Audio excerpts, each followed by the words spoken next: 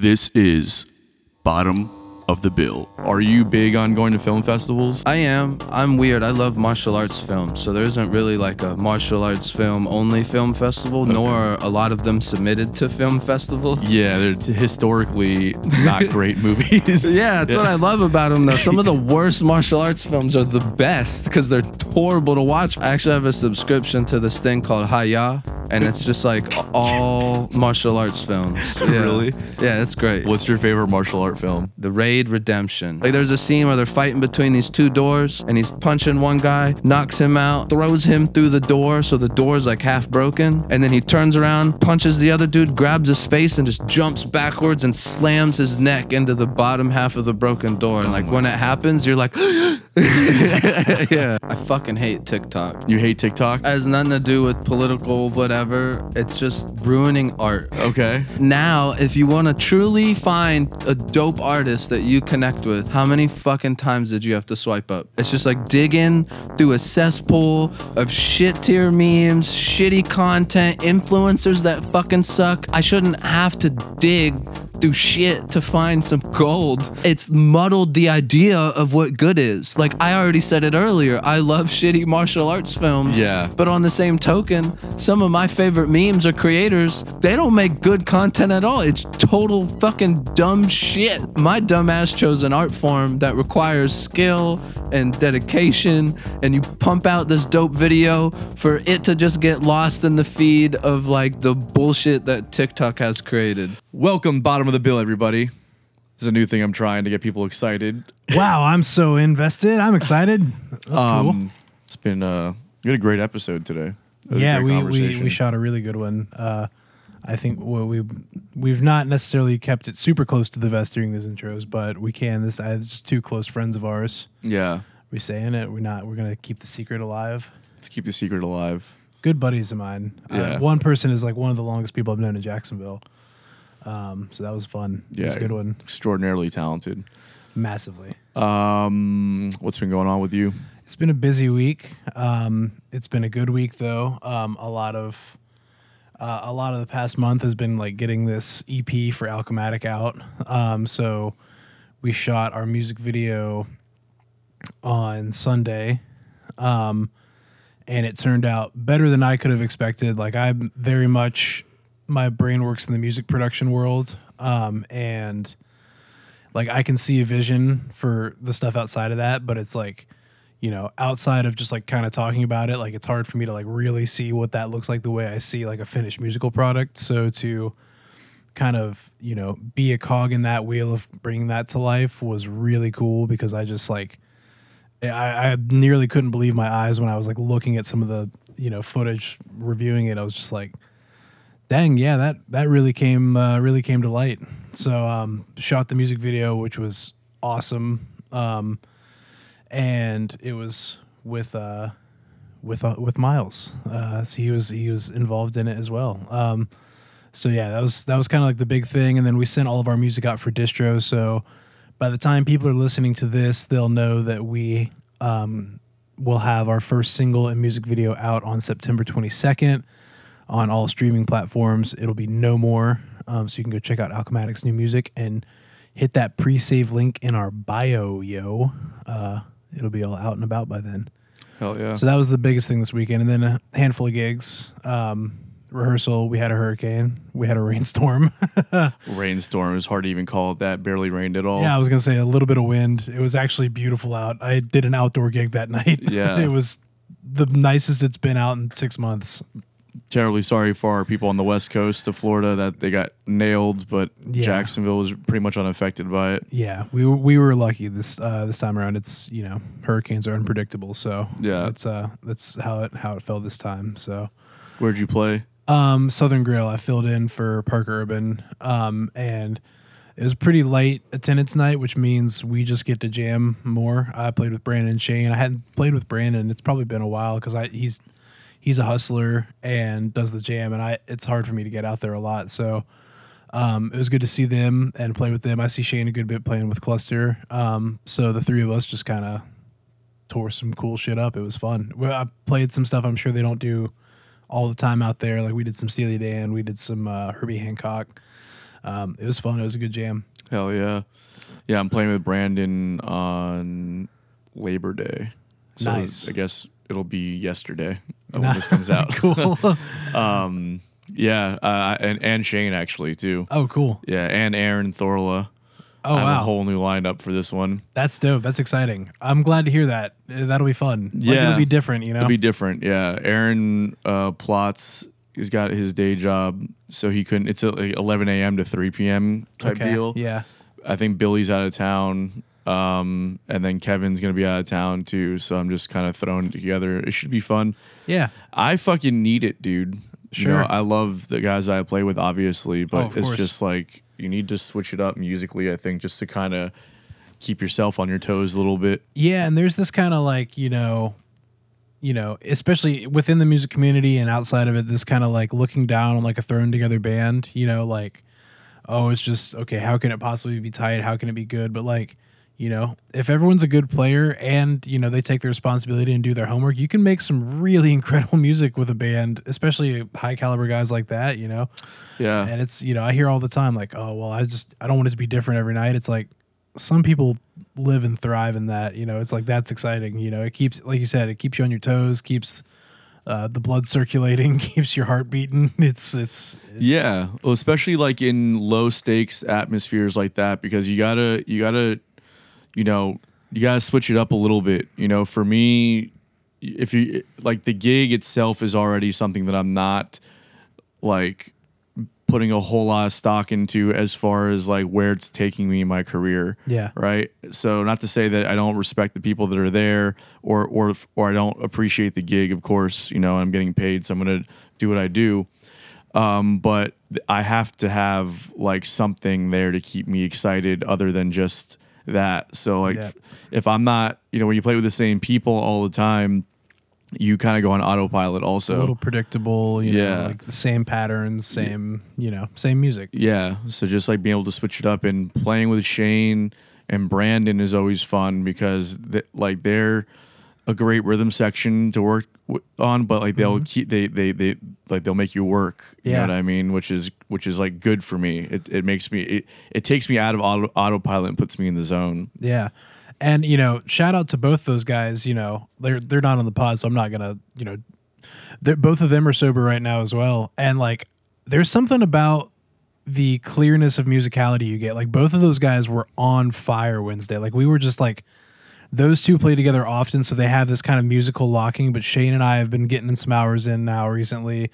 And like, it's like the clearness and like the, articulation they were going in on some of these places was unreal. It was really cool to catch up with them and see and play. So like, I'm excited and curious to hear about yours is going to go because I think it'll be a morning gig. That's hard for that can be tough. So yeah, that'll be fun. It'll be cool. I'm looking forward to it. Hell yeah! And then Tuesday we did the album. We did yeah. So how you feeling? I'm feeling pretty good. I thought the performances were pretty solid overall. Mm-hmm. It's an interesting thing because like okay. There's playing to a click, right? And then there's playing and singing to a click. And then there's playing, singing to a click, and then putting on a performance for the camera. Yeah. And then and what that entails, it's like, okay, well, shout out to Myles, our guest today. We'll get to that in a minute. But he also worked on your guys' video. Mm-hmm. And he was running the video on this project, and when he's getting those close-up shots or he's moving around, I have to know where he's going to be at. And sometimes you lose track of that because I'll close my eyes, I'm like into it, or I'm focusing on what the click is doing. Making sure I'm in line with that, and then or just making sure I'm hitting the notes properly, and then I'll open my eyes or I'll come to and realize like, oh, Myles is over here now. So I have to just be conscious of all those moving things at the same time. Yeah. So it was a lot to do, and then we were working for 9 hours. It was a full day. Yeah. It was definitely a full day. So, but it was awesome, man. It felt good. I was glad when it was over. Yeah. Once we got into the rhythm of it, I felt good. I think going into it, I was nervous because I'm like, dude, playing and singing to a click and then needing a solid performance without any fucking up. Yeah. In order to make it all work, and while also being on video, and then like you're thinking about all the, we do the interview stuff that happens afterwards, and just what's the set gonna look like, and how we're gonna. And once it all came together, I mean, we always have a solid crew. Yeah, Jay totally. came up here. You were here. Myles. We had Rick and was it Stone? Rick was Rick and Stone. We're on the audio engineering side. So I mean, we pulled it all together, man. Yeah, Made it's it just happen. like, pulling experienced people just makes it easy, because like at this point you've made a few records and filmed them and done documentary stuff, so you kind of have you know what you're looking to get out of it. And that's, Rick kept saying it, and it was true, is that you were like just prepared. It's like you walked in, your own arrangements, like where to fold on certain things, what to give to certain things, like it's just like so easy in terms of that. It's just like, yeah, it just takes hours to get the thing, but it's not like you're not sitting there trying to get the thing ready to then get the thing. It's like, right. No, you walk in, it's like, no, we got to make sure we got to do all the technical stuff, but that's the hard part. It's not, the performances are there, like you had all that shit ready, which was like, we've done this enough to know we wish we could say that was always the case, to where it's like, totally, but like whenever it is the case and you got guys that know what they're doing on the work side of it, it's like, it all is extra appreciated, and it just makes the workflow like 7 tunes in a day is not an easy task, let alone filming them and like making sure you get the shots to film them and do all that stuff. So like that was a day, like, and everyone busted it out. Like that was a good work day. My throat was on fire the next day. Oh, I bet that gig was fun. I didn't have a gig. Thank God. Real talk, that's exhausting. Yeah, I had a gig yesterday, which will have been 2 days after the shoot, and that was fine. But like I needed the recovery day on Wednesday. Yeah, because I was like, my throat was like just inflamed, and yeah, But yeah, I mean, to your point, I mean, like you have to come in. The music should be something that you're not thinking about. Totally. Because there's other things you have to think about. And granted, if I had the budget, or like I had the full understanding of how to build sets and like, how to get all that information out in advance, then we could have walked in and done everything the same way. But, we're still learning how to do all this stuff. That's why, it's part of building and learning and growing. And, I'd love to do more stuff like this. I love that process, you know, like the music is awesome, but I think the whole creative process, I think, is like, just when I got done with that day, it just felt like I accomplished something real. Yeah. Like we accomplished something real. No, for sure. And I was about to say the same thing, is like contributing to a vision and seeing it happen. Like there was like same thing with our video shoot. Like while a lot of the idea came from Chelsea and like her vision and constructed it, like when Myles and I all got together, like ideas started bouncing and like refining that idea to make the best version of the thing possible. And like whenever you had an idea that stuck or something that came to life, is like so rewarding to see that come to fruition. Like just the whole process start to finish, and like be like same thing with like getting the set built over there. Like you have to take the time to get that right. Like we got our set built, we got everything going. It's like kind of the same thing. You like take the time to get it looking right, and then just do the thing. Like, in both cases, I thought it was just like, that was how it went. And it's, it was an exhausting weekend, to go from, I worked my church gig before I went to the video shoot. So I played a gig the night before, woke up at 6:30, loaded into church at 7, ran that until 12, was on site by 12:30. And then we left there at 11, up the next day, loaded in here for pre-production at noon, went to teach, drove to Daytona, played until 1, came back home, was up, and then here we are for the shoot at noon, ran that until like 9, and then thank God a hurricane hit and I could take Wednesday off. Yeah. Like, well, you still played Wednesday at the Jam. Oh, yeah, then I did a gig, which... Yeah, and then I did a gig last night, and then I'm doing a gig tonight, and then I'm off tomorrow, so no one call me. This will already be out, but I'm fucking staying home. Yeah, totally. I'm not playing. But to do all that, the gig stuff's a given. You have to do all that, but then to do these big creative things around it really does take a lot out of you. But there is just like this like weight now that it's done. It's like cool. I can like look to the next creative thing, because like just getting all this lined up. We had eight musicians on the shoot, 3 video crews, 2 fine arts crews, So like coordinating with everybody, getting everything lined up. It's that side of it takes so much work, and then physically setting it up, running the take over and over again. You're like, how it is. It's like it's exhausting. So to do all of that and still work like we have to do to sustain, it was a exhausting week, but I'm glad that it all went the way it did. Like if it had gone like rougher, it would be harder to be like, yeah, this was awesome, but like. You almost get to a certain level where if you're gonna keep working like this, you have to perform at that level to make it realistic. It's like, because I don't have 2 days to shoot a video. I got a gig, tomorrow night, and so like today's our day. We got to get it and move on. Yeah, I mean, it's just that's just part of the grind right now. But I think overall it's good. I think. Oh yeah, it'll change. I'm stoked for you guys, and you by this point you've announced the single dropping September 22nd. Yeah. So that's gonna be awesome. Yep. Keep your eyes out. We'll be on the pod before you know it. Absolutely. I don't know when I'm gonna be dropping my stuff, but I'm excited for having done it. Another bottom of the bill production thing. Totally. It just putting a ribbon on some of these songs. I don't think I'm done with some of them yet. I think there's a few that I want to like fully produce, and yeah, I could hear that. Yeah, but for right now, I'm just happy to be getting another thing out. Totally. On that note, we have Myles Dante on the podcast today. Yeah. Our fucking boy. We should probably not say fucking because apparently YouTube does weird stuff if you curse in the first 5 minutes of the podcast. We've been cooking for at least 7. Word. Okay, we're good then. He's our fucking boy.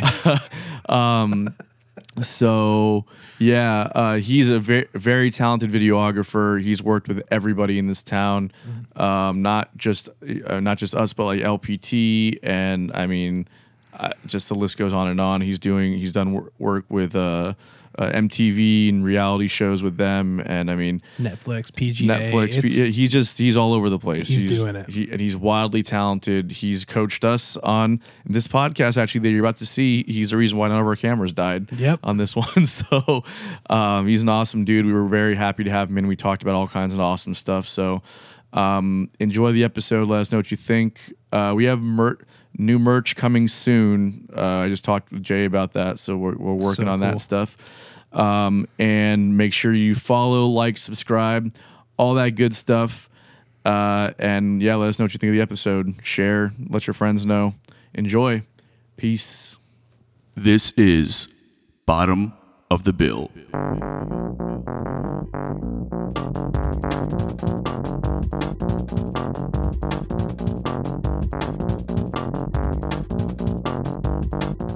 All right, now we're rolling. The floor is yours. Fuck yeah. Chris just yelled at me for starting early, so now I'm like very cautious. Yeah, dude didn't even ask at all. He was just like, and Myles, what have you been up to recently? I'm over here trying to turn the fucking mixer on, and Anton's just like, so what was your childhood like? This is why I don't push buttons. I just sit here and talk, and that's all I got to do. You do real good at it. So what's up, Myles? I've been doing great, man. Yeah? Oh, yeah. So you were supposed to come on last week, and we couldn't do it because you had a medical situation. Yeah, I got dry socket and a pulled tooth in my wisdom tooth. Yeah. It was terrible, man. Like, I called the dentist the next day, and they didn't answer. Apparently, the dentist died, so I was just left hanging for like 2 days with dry socket. Quite the experience. It's just such a wild predicament where like you have a medical emergency, and then first off it's over the weekend, so it's already hard enough, and then by the time you call them it's like super infected, and then you find out the dentist is dead. Yeah. So what do you do once you find out the dentist is dead? I called them and I was ready to be like heated, like, y'all left me hanging. What the hell? Blah, blah, blah. And then she was like, yeah, well, the head dentist died, and my whole attitude just dropped. And I was like, oh, I'm so sorry to hear that. Of course. When's the soonest you can see me, please? Like, tomorrow, thank you. So you got it resolved like within the day though, or at least after Monday. Yeah, it got pulled on Saturday. Didn't stop bleeding till like 4 a.m, and then I had to deal with it Monday, and Tuesday I could get back in. And so, what were you doing for food? them drinkable soups. I had like the little basket from Publix just filled to the top with Campbell's drinkable soups. Aren't all soups drinkable? No, you know what I mean. I thought that was the property of soup. Well, you can't have any noodles. You can't have any bits of food in there. So it was all like tomato bisques and butternut squash. Bro, I can't fucking do that shit. And then you had to eat like the hydrocodones on top of that. Mm-hmm. And it wasn't making you nauseous at all? It was making me loopy, but not nauseous. Yeah. For sure. I was playing games like, oh, I'm feeling like I had a drink or two. What the hell? Yeah. Yeah. That shit's wild, man. I can't believe that the dentist fucking died on you. That's insane. Yeah, right? That was first time for everything, I guess. Yeah.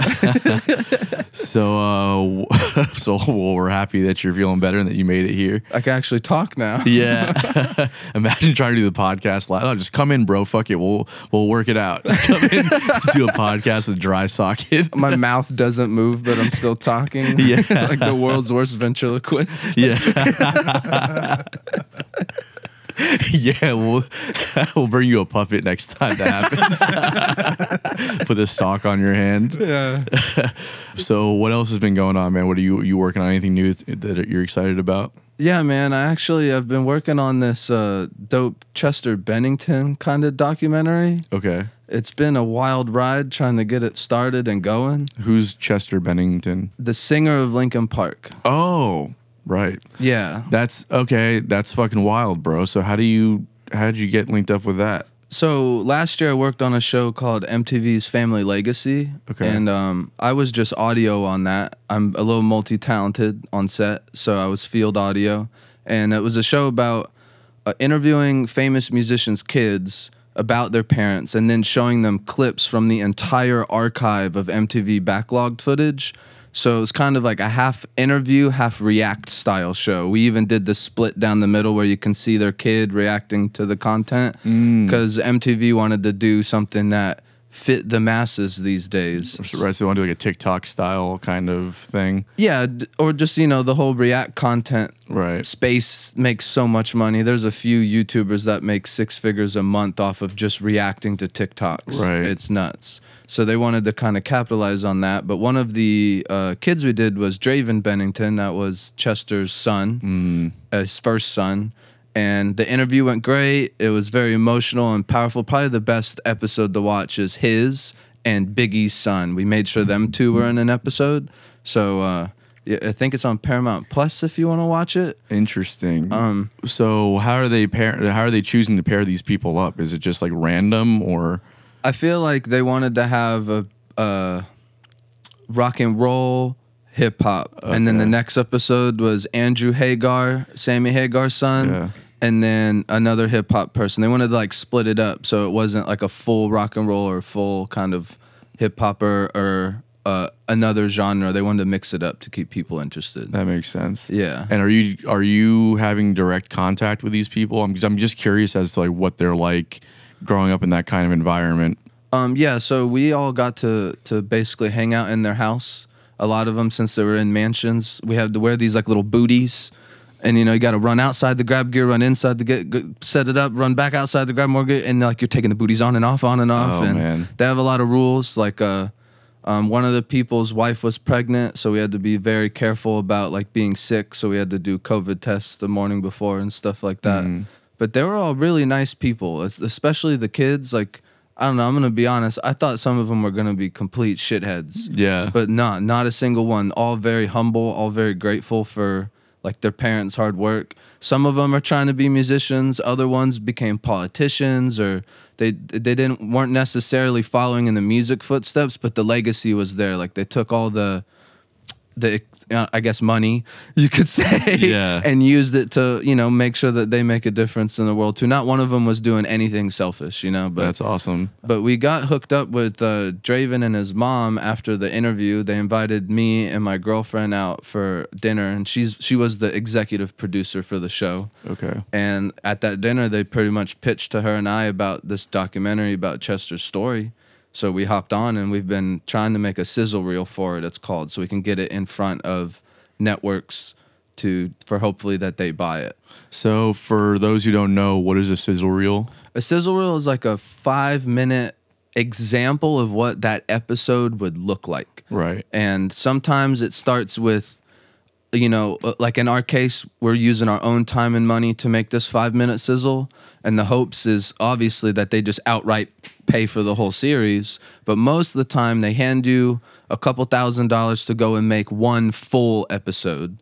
And then based off of that, they'll order X amount of episodes or since this was more like a docuseries, we were really pitching 4 1-hour episodes. So they would hopefully, pay for those 4, pay for 2, and then go from there until it gets fully greenlit to be on air. Right. Now, obviously, as a videographer and being, across the board on the production side, you can kind of do it all. But like, you have access to your own inventory of cameras and software, everything that you might need to do. When you're getting cash to do a sizzle reel for somebody, are you tapping into all of that, or are you trying to keep it as low budget as possible for yourself to try and just keep your time and resources at a minimum? So when let's say for example, MTV was like, we're gonna order one full episode, here's 10 grand. Like it's in our best interest to spend the whole 10 grand. Right. And then what's cool about sizzle reels is like I don't have to get rights to anything. So like I can use Linkin Park's #1 hit songs, even those cost around $250,000 to get a license to be able to use it in a TV show. Right. Even more if it's a feature film. But they're not making any money off the reel, so they don't need you to... Yeah, and they're the only ones watching it. Right. It's not so. It's nice in that fact that we don't have to spend money on licensing or anything. But yeah, there's a huge kit that I've been building up over the last 10, 15 years that it's a lot of the pieces I still use till this day. My computer is a gaming PC.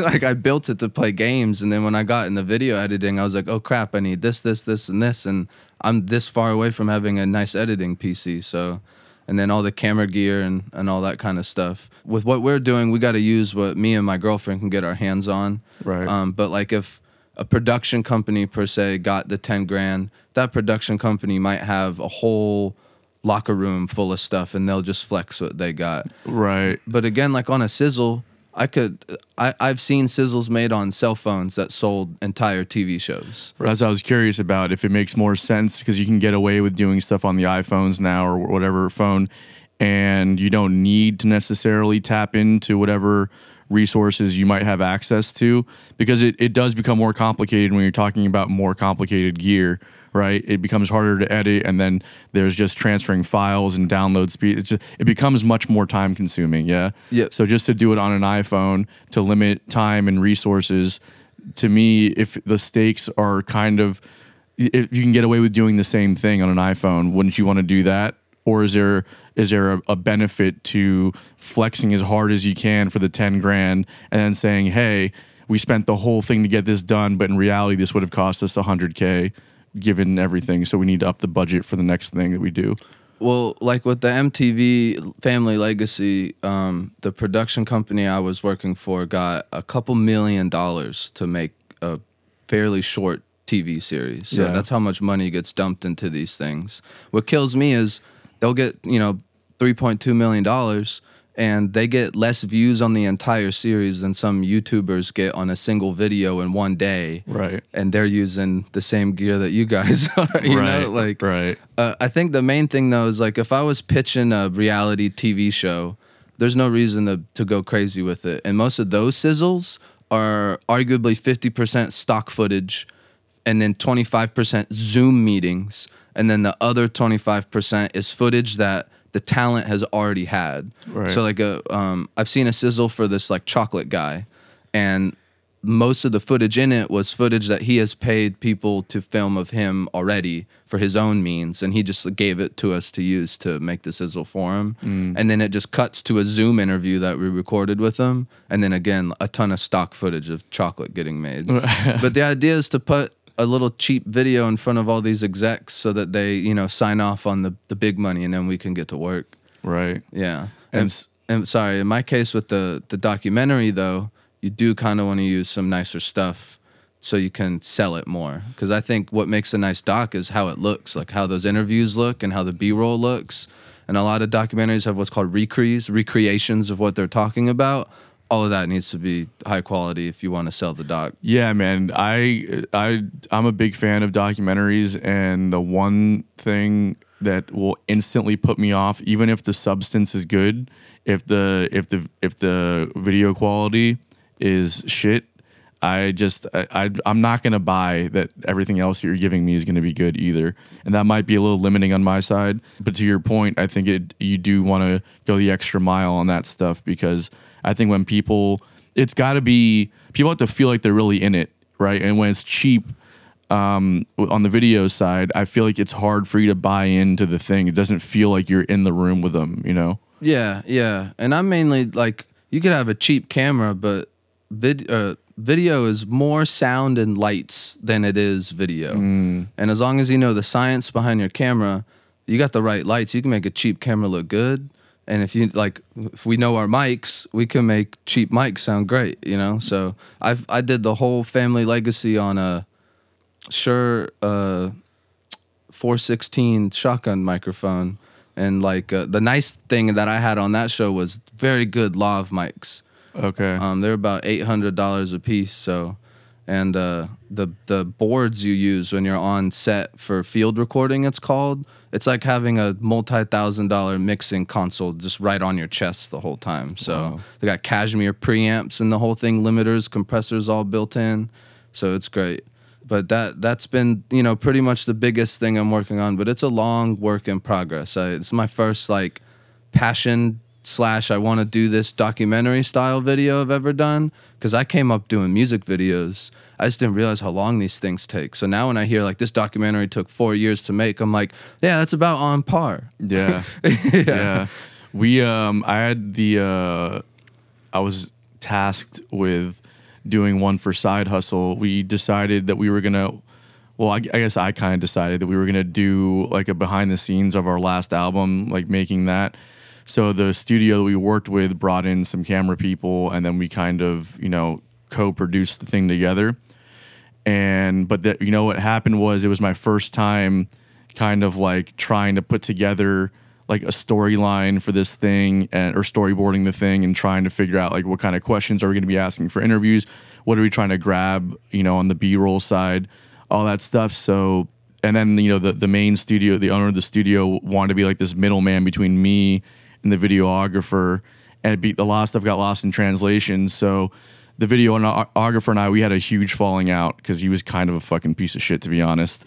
And so I fired him off the project, and I ended up having him send me all of the footage, and I just went through hours and hours and hours of shit and started piecing it together. And I think I got it to a point, we released it last August, July 29th. Up there, Liberation documentary show. We did it at 1904.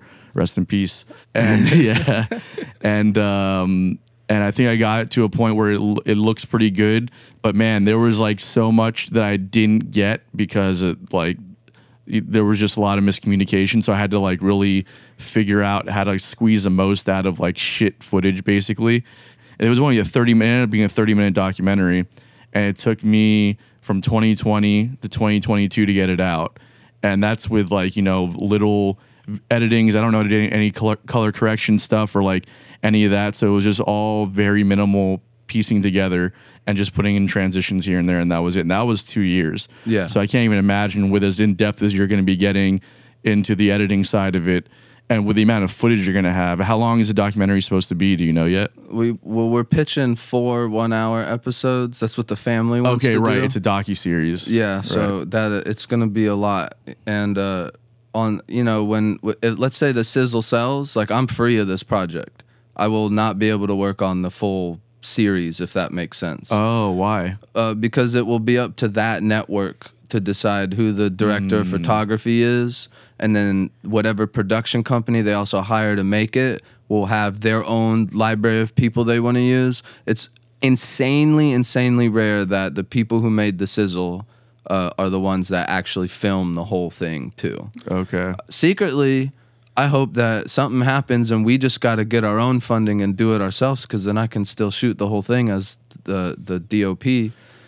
Which, for people who don't know, director of photography is who you really want to look for if you're super interested in the cinema and how things were lit. Director just tells the actors what to do and makes the script, sell. But it's the DOP that picks the camera, the lenses, the lighting, how we're going to shoot it, what gear the camera's on, handheld, tripod, gimbal, like all that kind of stuff. DOP. Always check out the DOP in the credits. Okay. I'm curious as to that relationship between the director and the DOP. That's got to be an interesting relationship. Yeah, that can go. You got to make sure that you're real connected with that person. Yep. You got producers, director, and then DOP, and then camera crew, and then everyone else. Yeah. And it's the kind of the producers and the directors will concoct some ideas that just can't fucking happen. And then they go to the DOP, and it's your job to be like, yes or no. This is the budget you gave us. This is the gear we got. This is what we can pull off, and this is what we can't. Or this is what we need to go and rent to make what you guys want happen. Yeah. So you mentioned getting funding yourself. Have you thought about actually like putting together like a proposal and pitching it to money people? And what does that look like for you for a project like this? If I had to handle it, it would definitely just be like a GoFundMe or something. Yeah. But that might be a little too public. What I've been noticing with a lot of these high-end families, let's call them, is they like their privacy, and I don't blame them. Of course, yeah. So I don't doubt that the family would want to just do private pitchings to their known contacts, because we won't need that much to keep it going. And, if we can get at least 20, 30 grand, we could film a lot of it, edit that down, re-show it to them, and just like kind of funnel money in as it goes, instead of, boom, here's a couple $1,000,000, go make it, Right. Because even $1 million isn't enough to make like a great production. $1 million for a film is small budget. It's tiny, yeah. Yeah, it's nuts. So let's say you go the route of pitching it to their inner circle, right? And then you're creating things that you're getting smaller lump sums of money as you go. You're producing these things, you're making edits, and you're now, as a money person, let's say this process is like 2 years of getting something that we can now sell. As a money person, I'm giving you lump sums of 20 grand here, 30K here, and maybe it's going up for every thing that we're re-showing. When and how do we sell this thing to make my money back? Like if let's say we have the full thing done, Hulu might want to buy it, Netflix might want to buy it outright, or they'll want to buy rights to be able to show it. And that's all up to the family to figure out, and that's how the money would be made. Do film festivals come into play on this side at all? Because I feel like people use film festivals as an outlet to showcase products that aren't fully developed yet, but are looking for funding to become fully developed. That could be a way we could go about it for sure. Yeah. My one, the caveat with film festivals is when you submit to a film festival, you also cannot release it anywhere else until it's been shown at the festival. A lot of them have rules in place like that, or it's just in your best interest to not, because then less people will be excited to go see it at the festival. Right. So the idea of submitting it to like several film festivals is like not really... It could be the play, but then it suspends it up in the air until they're all shown. Right. Like 2 years ago, I worked with a poet in town named Ebony Payne English, amazing poet, and I did an entire music video for the whole album. Instead of just doing 1 or 2 songs, it's just front to back the whole album, 30 minutes. I did a 30-minute like short film for it, and we submitted it to a handful of film festivals, but we couldn't publicly show it ourselves online until it went through all of them. Luckily, we won a couple awards, so it was worth the wait. Yeah. But I was like, man, no, it's done. Let's put it out. Right. Yeah. I think there is something to holding on to something, though, because there's also, even if you don't go the film festival route, like there's still like a lot of promotion and marketing. There's still a lot of things that have to be done on the back end that would kind of are like happen anyways if you were gonna submit them to film festivals, right? Because there's still like a process. You need to get people excited about them. You need to inform the consumer and all this stuff. But like I feel like the cool thing about film festivals is that you're getting in front of the money people. These are the people that are like, rather than like putting X amount of dollars into a digital marketing campaign and hopefully getting some kind of PR out of it, which is already like a total crapshoot. Like at a film festival, you can really showcase to a room full of people that are literally there to invest into a project, right? Yeah. Or they're just super fucking nerds that just want to see shit that's not out yet. It's like half and half for sure. Yeah. A lot of people who are just looking to learn the craft more, because just like with music, like you can study what was done just by watching all those films. And if one of your favorite directors was doing a passion project or something, then that'd be the way to like really see what they've been wanting to do, instead of, oh, he had to make this film or he was hired to make this one, you know? Like, right. Just like when you guys got hired to play in certain bands, like, not in a bad way, but that ain't the music you love to play. Right. You know, I want to see you in the band with the music you love to play. That's really, you know, I'm really going to see your skills shine there. Totally. Yeah.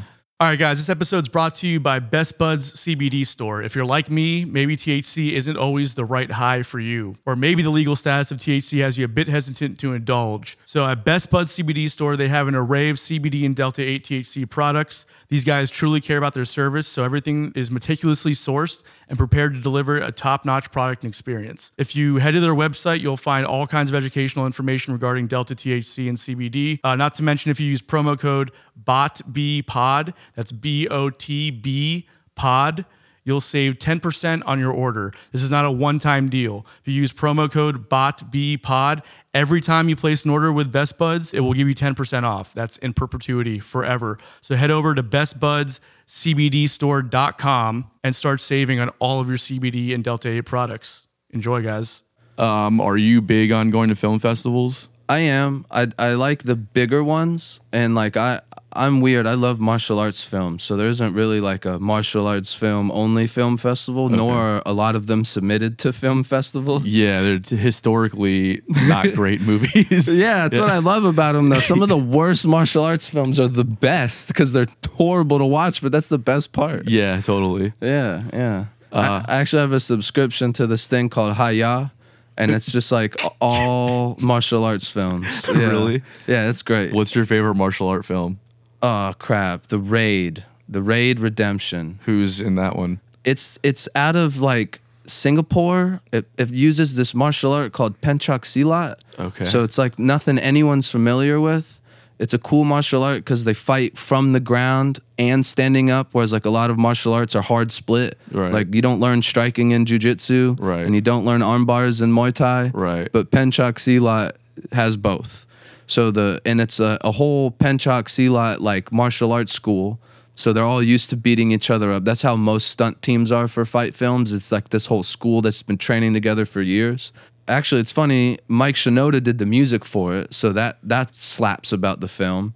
But it's probably the best modern martial arts film. Like, if you're like, Bruce Lee is the greatest from this era, The Raid is the greatest from our modern day. It's just insane. Some of the way people get killed in it is mind-blowing. Really? Like, there's a scene where they're fighting between these two doors, and he's punching one guy, knocks him out, throws him through the door, so the door's like half broken, and then he turns around and punches the other dude, grabs his face, and just jumps backwards and slams his neck into the bottom half of the broken door. And like when it happens, you're like, yeah. What a fucking imagine the person who has to speak at that eulogy. Yeah, but the film's great too. It follows all the martial arts tropes. And then there's a sequel to it that's even freaking crazier. Like there's a scene in the second one where they had to disguise a cameraman as a car seat. So that's fucking wild. Yeah, dude. you can YouTube it, but like there's a guy on the back of a Jeep like holding the camera, handheld, and then when they pull up to the car, he literally passes the camera through the car window, then car seat cameraman grabs the camera, and he passes it to someone that was hiding in the back seat, and then he goes out the other side of the car, and there's a dude laying down on the outside of the car, and he's just like, and then he gets the camera. All for one shot. All for like one freaking 6-second shot, but that made the scene because you felt like you were in that shot. I see. So this is a different perspective, I think, because you being somebody who works on this side of it, you're going to understand that and you're going to appreciate the movie for that reason versus like a good storyline or whatever else or acting. Like for you, there's like, it's so multifaceted. It's like, okay, well, I can give up a good storyline or even good acting if I know on the technical side there was this crazy shit going down. Yeah. But I mean, if you guys watch it, you'll be like, holy crap. You won't even care about how they filmed it or whatever. You'll just be like, this is awesome. Yeah. I'd kind of want to watch it now. The Raid. Yeah. And then and then there's a sequel. Yeah, there's the Raid Redemption and the Raid 2 Baron Doll, I think is how you pronounce it. Okay. But they're both amazing. And then I see a Raid 3 on here. what? Oh, shit. Google is saying there's a Raid 3. When? Where? How? Oh wow, that was a real. Let's fucking wrap this up. We're going right now. That was a real tease because if you look at Google, there's a Raid 1, 2, and 3 that pop up. Then you click on Raid 3, and it says the Raid 3 will never be made. yeah. Like these films were shot on extremely low budgets, and like when I saw the original Raid, it was back when we could all torrent everything, and I had just read something online. It's like I'll torrent it and watch it, and then when the Raid 2 came out, it played for one day at one theater at only 2 different time slots, and that was it. That was your only chance to see it in a theater. I went alone. I was like, I don't care. Oh man, that's wild. We all became buddies in there. I don't know any of those dudes' names, but we all were like, fuck it, we're sitting together, and that was. You guys had this like moment in time bonding over this movie, and that'll be it forever. I just imagine them in all different color tracksuits. Believe it or not, at that time I wasn't in my tracksuit phase. Wow. There was a Miles without tracksuit. Yeah, mind fucking blown, guys. Yeah. Or were you not squatting either? This is crazy. No, I didn't do none of that yet. That was like a year after I graduated from UNF, so I still hadn't found myself. Yeah, you're still doing audio work. Yeah, I was. Yeah, but that's a great martial arts film. It's not on Hayya, unfortunately, but I love that. I got to read subtitles, and it's always just a play on some ancient Chinese like history story, or I love it. The Korean martial arts films are really getting up there. I love those. And then the Japanese ones are always over the top, so I like those too. But like honestly, the worse it is, the more I'll like it. Yeah. Yeah. That's hilarious, bro. I used to like them when I was younger. But obviously like more of the mainstream ones, like the Jackie Chan movies and like the Jet Li stuff. Yeah, but all those were amazing. Like Jet Li's Fearless, dude. Yeah, so good. Dude, have you watched any of the Tony Jaa movies? Oh, yeah. That shit's fucking. What was that one where he's just like walking up a staircase, just wrecking people? Dude, all of them, all of them, dude. But there's one with an elephant. That's the first one. Okay, I think that's actually called The Protector. Yes, The Protector. Yeah.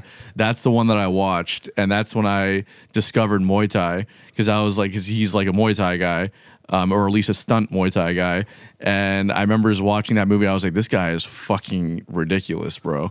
Yeah. And like the type of fighting was so different than what you saw with like Jackie Chan or Jet Li, which is more like kung fu based, you know? I would say that's the Raid kind of follows in Tony Jaa's footsteps. Like he left a wave, and then a lot of people started riding that wave, and it's kind of changed how kung fu cinema, if you will, is working now. I mean, there's even gun fu, they call it. I used to say gun fu was a joke because there's so many shootings in the country, you know? See, yeah. But now it's a real genre where it's gun-fighting kung fu film. That's fucking wild. Yeah, like right on Hayya, you can go gun fu and just see all of them.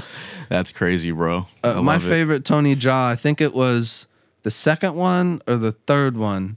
It was more like a kumite fights, because like back in the day, it wasn't MMA. They were called akumates, and this one style would fight this one style. And like the whole film was just like a bunch of akumates, and there's a scene where he's fighting these dudes on a bridge, and Tony Jaa's such a good martial artist, so you can see him switch from Muay Thai to a different style, back to Muay Thai, back to Kung Fu, and it was kind of dope to watch. It was great choreography, if you will. And yeah.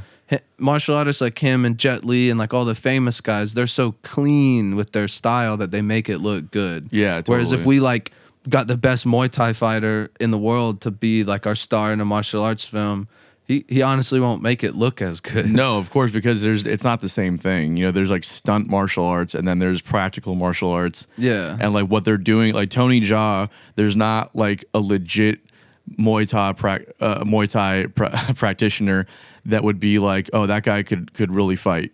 You know what I mean? Because even his style, and there's a lot of stuff that he's doing that's not Muay Thai, you know, like the way that he blocks stuff, like that's not, these are karate blocks, these aren't Muay Thai blocks. Yeah. Like the putting the arms out, and like the fucking jumping flip where you sweep the knees out, like that shit's not gonna work in real life. No. But it looks so fucking good, you know? I think of it as like bodybuilding and powerlifting. Yeah. Yeah, so Okay, I see that. There's like one that's just for show, and then there's one that actually has like real practical. yeah, and they both look two different ways, you know? Right. Like a powerlifter will never look like a body.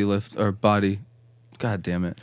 Bodybuilder. Yeah. I had it right the first time. Yeah. Yeah, and also the way they lift and their techniques are all different, you know? So Right. but yeah, that's like my late night watch. Everyone puts on YouTube or something, but I'm like, what crappy martial arts film am I watching tonight? Yeah, bro. I go down the fucking TikTok rabbit hole these days. I'm just sitting there. My TikTok feed is just fucking comedians, weird music shit. And then lately I've been getting more of like wild animal videos because I like watching like animals just kill the shit out of each other. Fuck some shit up. Yeah, and also martial arts stuff too, because I'm a fan of watching like what you're talking about. What was it called when you see the two different styles fight? Oh, Kumite. Kumite. I like that kind of stuff, especially since I've been doing Muay Thai. It's fun to watch Muay Thai fighters fight like, you know, Taekwondo fighters or boxers or whatever, because you get to see like how they're implementing their thing, like, you know, how they have to use a technique that's meant to defend or offend against the same thing, now work in a different context. Oh, yeah. And a lot of times it doesn't hold up. And sometimes what I've realized is like, it doesn't even really matter about what style it is. It's just you're a good fighter or you're not. You know, whatever that fucking tool is what that tool is. But you see people from karate knock out Muay Thai guys knock out Kung Fu guys. It's like just cool to watch to me. So that's my TikTok feed now. I love watching that stuff. There's a couple really famous Muay Thai fighters from Thailand that branched out and did like K1 kickboxing back in the day. Oh, yeah. And they just wiped the floor. Yeah, have you seen the one where I forgot what his name was, but he was this Thai fighter, and he was going against this American kickboxer. I forgot what his name was also, but he was like famous. He was the best American kickboxer, and he got leg kicked to freaking death. Literally retired him after that. Yeah, and he changed the way he fought. He changed his entire stance so he could learn to block leg kicks. Yeah, and at first it was funny because he broke the Thai fighter's jaw in the first round with a punch. And they thought it was over for sure. That fight went like all 10 rounds until he KO'd him TKO'd him in the last round with leg kicks. Yep. And like, because he couldn't defend him anymore. And then his trainer immediately after the fight was like, fuck that, leg kicks are cheap. We don't do that shit, blah, blah, blah. And then Thai fighters kept coming into the K1 fights and wrecking the American kickboxers. Yep. And they're like, okay, we have to learn leg kicks. It Otherwise, changed the game. Yeah. Yeah, it all comes down to stance too. Yeah. Karate, you're very kind of in a straight line so you can get side kicks out, and that doesn't tend well to block leg kicks, you know? No, I mean, it's and same thing with boxing, where it's like, it's a very narrow stance. You want to make yourself a narrow target.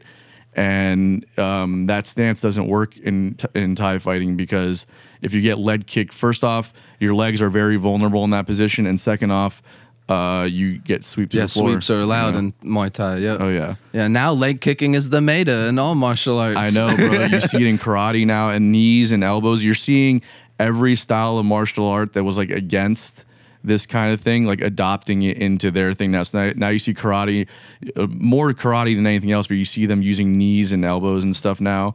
Yep. When I did karate when I was a kid, we weren't doing any of that shit. It was just like side kicks, and you know, the punches are fucking bullshit punches.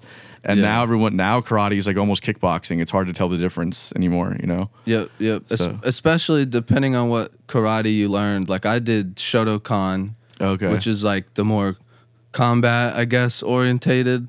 And then there's also Kyokushin, and like the person who made that name famous was George St. Pierre. He was a huge Kyokushin karate guy, and you can see it in the way he fought. Right. But yeah, that standing sideways is terrible for defending. takedowns, leg kicks, sweeps. It's bad. And like I was saying, now the meta is leg kicking. Yeah. I mean, people are going as far as to, John Jones does that weird side kick to kind of break your knee in backwards, which ain't against the rules. Nope. and that's such a typical thing in Muay Thai also. Like when we're sparring, especially if I'm sparring against like one of the more advanced guys, they'll throw those little fucking things. I'm just like, dude, we gotta fucking chill with those leg kicks. I don't mind taking like the leg kicks that are like coming from like a rear leg kick or something, or like a low leg kick. When you're talking about those ones that come from the side and they're meant to get you right in the kneecap, that shit, we need to chill out with that in the fucking sparring, bro. I was about to say, leave that for like in the ring. That one will take a fighter out of training. Thankfully, the gym that I go to, Ruckus over here, not far from here, all the coaches and the guys are super chill, but they will throw in some things just to let you know, or for them just to work it out to get the movement down. Yeah. And then when you see them fight for real, they're fucking savages in the ring, bro. I mean, I've seen them like just sparring each other, getting ready for fights. I'll sit there and watch them like, dude, these guys are wild. Yeah. The elbows and like just how tricky they are with everything. You're just like, I don't want to get hit like that.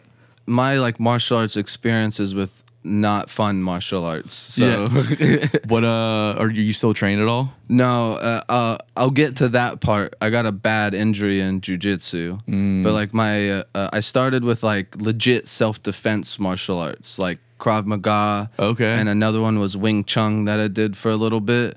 And then I also did Wushu, which is like Chinese martial arts. Isn't Wing Chun also like a Kung Fu? Yeah, but like Wushu is more of like flow and form. Right. And even though the different forms you do, what some ignoramuses would call the dances, Right. They're supposed to be practicing the techniques, but they don't really teach you how to practically use them. Whereas Wing Chun's like, poke him in the eye, punch him in the throat, kick him in the nuts, and then keep doing it until they're on the ground. Like, yeah, it's very quick and like just volume and all that. Whereas Wushu is more like, that's where you see like the hands and like all that kind of stuff. Yeah. Yeah, like you don't earn your grandmaster title in a certain style of Wushu because you punch someone the hardest. Like you did the form the most beautiful. Right. But those were fun, but like one unpractical, and the others I could actually accidentally hurt somebody or fuck them up, Right, right. But they're great to know in case I do need to defend myself. But my one experience with what I'll call like a sport martial art was jiu-jitsu, and I was training at Team Noguera down in West Palm Beach. Sensei was Wald Blois, amazing dude. He used to be like Muay Thai champ in Curitiba, and he got a really bad spinal injury. So the Noguera brothers sent him over to Florida to open up some schools to just train people. So I got to blue belt in jiu-jitsu, which ain't nothing fancy. But then I was training for a match for NAGA, which is the North American Grappling Association. So we were going a little bit harder than sparring. It wasn't a sparring day. It was we're getting ready for tournament day.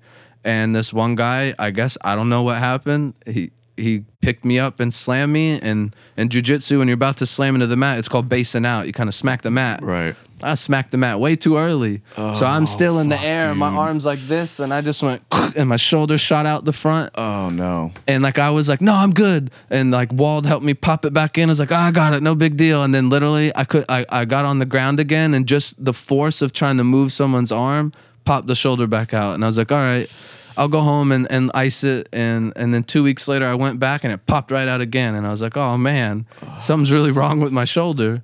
So for about 6 years, I went without getting surgery. And I must have had Chris's nose when we were in college. I would just be in a random sling.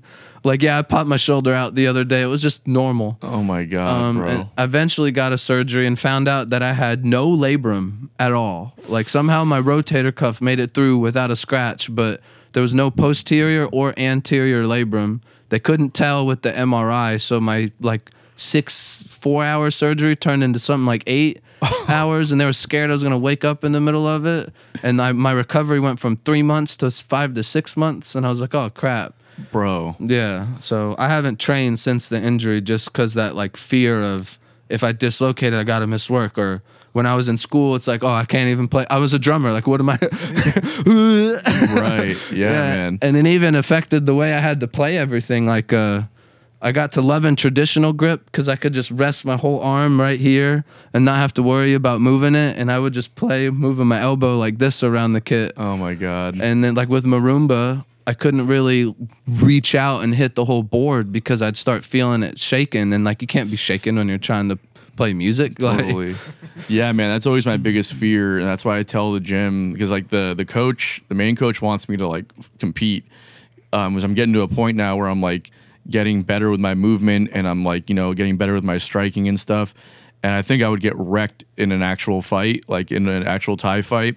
But I think I'd, you know, I'd keep him busy. You know what I mean? So he wants me to compete, but I'm like, bro, I can't risk break. I mean, I saw 2 guys training a month ago for a fight, and they weren't even going that hard. It was a Monday morning. Okay, we're talking like 8:30 in the morning, 9 o'clock in the morning, and they're just doing some light sparring, just moving around.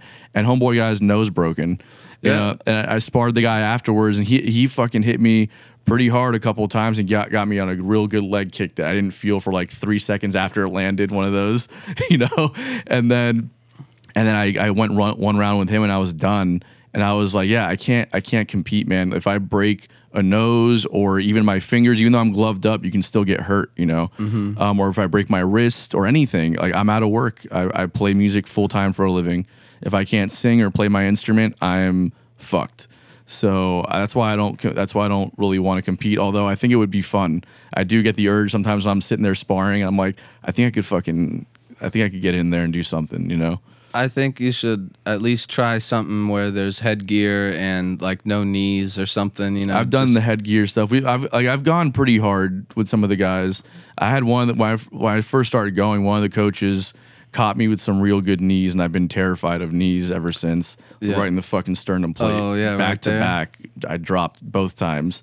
It's brutal, bro. But it's good. You learn how to get hit. You learn what that feels like, and you become a little less scared every time. You know, you're like, I think I could take that shot. I think your coach is just planting a seed. He's like, yeah, he ain't gonna do it, but if I tell him, he'll start thinking about it. Yeah, totally. That's what happened to me because I said to Wald the same thing. Like, I don't want to compete because I'm a drummer. I don't just need 2 limbs. I need all 4 and every appendage to work as well. Right. Like, so he was like, all right, you don't have to compete. And then like 3 months later, he's like, hey, you're beating up on the blue belts. Do you know, you think about competing? I was like, no, I don't. Because I had this thing where like if I ever got caught in a joint lock, I wouldn't even, there was no, like as soon as I felt the Kimura starting, you tap. or I'm like this far into the armbar, like I didn't care. Yeah, and that at that low of a belt, you don't practice ankle and knee locks yet. That's only at brown belt and up. So like I never had to deal with that. But same thing, I would have been like, oh, you got my foot? Like I'm not doing this. Totally, man. Totally. And I notice the same thing now. Well, I'll stop after like 1 round if I know that I'm getting fucking like boxed up. There's just no way I'm gonna like even hold my own. I'll go around, and at the end of the round, I'm good, man. I'm good. And so, you sure just 1 round? I'm like, bro, if I keep going, I'm gonna get hurt, and then I can't work, and that's not worth it to me. Yeah. So I feel that. A little bit of a shift here, but you obviously talked about playing drums and all that. So and when we met, I met you as a drummer. We used to work at Guitar Center together, and I met you. You were a drummer, and then I found out later that you did video production stuff. So let's talk about that journey, a musician, and you're still a musician, but I think you made your main focus video stuff, yeah? Yeah, I mean, we were all kind of taught multiple streams of revenue. Yeah. And at some point, my brain went, maybe it's not all music revenue. But at a young age, I got to learn drums. I'm half Puerto Rican, so every Sunday was like salsa day. Hell yeah. They throw Tito Puente on a record player and hand me claves or get me on the bongos or on the timbales or something. And then 6th grade rolled around and I was like, I'm going to play trumpet. So, because I'm named Myles Dante, and it was like a play on Miles Davis. They just didn't want to call me Miles Davis. Okay, it's cool. So I was like, I'm going to do trumpet. And after a year of... I was like, nope, I'm switching to drums. Yeah. And then I actually dropped out of middle school band. I didn't do high school band because I got a drum set and just started playing in hardcore bands and punk bands. Me and the neighborhood kids would just jam out. Like at the time, it was As I Lay Dying was a cool metalcore band. Yeah. And that just kind of blossomed into me dropping out of high school to be in a band that was touring. Eventually, I was removed from that band. So I got very upset and was like, you know what? Fuck this local scene shit. I'm going to become a dope musician. I'm going to know music. I'm going to actually know my craft. I'm going to go to school for music. So like I got my GED, went to Palm Beach State College, did 2 years there, got my ass handed to me at a state college. Then I transferred, I graduated and was like, all right, I'm going to apply to all these universities. I went around the whole state auditioning at every school, and every fucking school told me, no, we don't want you. No shit. Yeah, like, no, you're not, like, not that, no, you're not good enough. But like, I heard it. Like, you're standing outside the door, you're hearing the kid go before you, and they're killing it. And then you're like, oh, fuck, now I gotta go? Yeah. Which, I don't know, has Jack Miller been on the show at all? Oh, Oh, yeah. yeah. Oh, so Jack Miller was the one who was in the room before me at UNF. And I didn't know Jack at the time. I'm like, oh, fuck, I am not getting in this program. I am screwed, dude.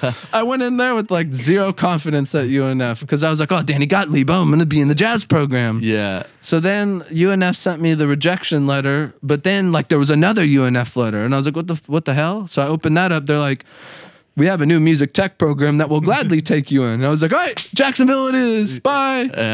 Yeah, we have the same story, dude. It's awesome. It's like we were good enough for the B team, you know what I mean? They're like, we got this trial thing coming on. You guys can jump on. Yeah. I did the same thing. I was like, I'm going to be a Barry Green clone. It's going to be awesome. I'm going to play all my 251s. Yeah, well, man, I wasn't even good enough for the B team at UNF Jazz. I mean, I didn't get in any combos or anything. Yeah, you know dude, what I they mean? let me do one combo and said, if you do good enough, we might fully move you into the jazz program. And then, who's the dope bass player from LPT? Stan Piper. Stan was my freaking combo director. And I was bombing like every day. I was honestly at home practicing as hard as I could, but I'm a metal drummer. So like, I did that for years, and then I only had 2 years of stepping out of that idiom while I'm going up against people who have been doing it like their whole time at high school or whatever. Right. So Stan was like, get off the kit, let me play this one. And I was like, oh, okay, he's a bass player. How good is he gonna do? Stan can play some drums, yo. Really? He Yeah. showed me the fuck up. I was just so embarrassed. The rest of the combo, I was like, all I can do is try to play like Stan. And like, I eventually was like, I'm not doing this. I'm just gonna switch totally over to percussion instead of drum set and really focus in on the tech part of it all. Yeah. Yeah. Well, people don't talk about that as much. I feel like where like people say, well, you went to music school, so you got it, so you're good. It's like, well, no, you already have to be good to get into those programs. Oh, yeah. You get tested, like your reading chops have to be there. You have to like know like what you're doing before you even walk into one of those rooms. I'm not saying that you're like gig ready or that you've got all the experience, but as a player, you have to have the chops already there before. So like people that talk about, well, you went to college for music, so obviously you're good. It's like, that's not what it was, bro. That's just like, you know, it came before that. I feel like for most people, it had to. Yeah, and I think the biggest pitfalls for me was like everything that was normal for music college, I had only been doing for 2 years. You know, and like honestly, maybe just a year, because that first year at community college music, you're learning all the baby stuff. Right. You know, I'm not really facing the chart, just reading sheet music and sight reading all the time. You know, Right. so I was incredibly behind. All I had was the will to not give the fuck up. Yeah. And like the classical instructor saw that. Charlotte Mabry, Kevin Gary, two best professors I've ever had. Also, Frank Derrick was my drum teacher at PBSC. He let me play whatever I want. He's like, so what do you want to do for Jerry's this year? And I'd show him this crazy song by Animals as Leaders. And I'm like, here, I transcribed the whole thing as best as I could. This is what I want to play. Wow. And he's looking at me like, Myles, I can't even play this. I can just tell you if it sounds right or not, you know? Like, so Charlotte and Kevin saw that, and they really helped me take what music school teaches you and apply it to what it is I wanted to play. Because my heart ain't in classical music or jazz or what the fuck else was going on there. It was metal music. So like, Yeah. I really enjoyed that they recognized that, helped me stay there. They're like, you got to do these things if you want to stay. So they'd force me down some paths I did not want to go down, but I still did. And now I'm thankful for like all of it. Made me a great drummer. And through that time in college, I was like always making these really terrible drum covers, like just one GoPro and like I'm just playing to some random metal song. They're all over my YouTube. And then eventually through the tech program, Chris knows him. I got in with Alex Hayward. He opened up a studio in town where a lot of us tech students were working out of to get our chops. And at the end of the night, when we were done working, I would go in there, set up a drum set, and record a drum cover. Then, like, we worked at Guitar Center. So my hustling ass was like, I'm going to start telling all these drummers I do drum covers and charge them like $150. And I would spend hours setting up, hours micing, hours mixing, hours editing the video, which I had no idea how the fuck to do. The only thing that I had to fall back on was like all the experience with the music recording apps. You know, one of the best things is know all your key shortcuts. I used to print out the Pro Tools keyboard shortcuts and have it next to the keyboard, and eventually blew it up into a giant poster that I had on my wall. So, and I was like, wait, how the fuck do I do that? I just have to look up. And after doing that so many times, you can't forget it and you just remember it. And I took that experience into the video editing side, and I took my music experience into the video filming side. Like, I had no idea that like one of the cool ways to cut fun edits is to cut to the beat of the music. Yeah. My ass was just like, the best time to change this camera angle is right here on the downbeat, you know? And so I started filming a ton of drum covers for a bunch of local drummers. Greg was one of them. He was actually one of the cool first ones that I had ever done. And eventually it grew just out of the studio. You know, people wanted me to film outside of there. So I just kept rolling with that. And next thing you know, like, video took over. I wasn't doing sound anymore. I wasn't recording anything. It was all video. And I started off by just grinding out drum covers and music videos until I'm here today, where I'm working for like MTV and stuff like that. Yeah. So it's interesting to me because I feel like there's a route for music in Jacksonville. You can go a lot of different routes here, but what about video made you kind of go down? Was it like a void that wasn't being filled here? Was there not like a lot of video stuff happening? It was just like, well, I know how to do that. I'm just getting more work for this versus a music thing. Maybe the music thing is saturated. I don't know. Why was it video that you started going down when you're so equally, apt at all of them? I think it's like partly the opportunity that was there. Yeah. You know, like Jax is stacked with amazing drummers, and it's not stacked with amazing metal bands. Yeah. So there wasn't like any gaps I could fill in the genre that I loved, and I just fell in love with making videos. It ended up being just as fun as figuring out how to play drum songs or going through the gear and how to rig the drum set the best way. It's the same. Some of the drum gear looks exactly like fucking video gear.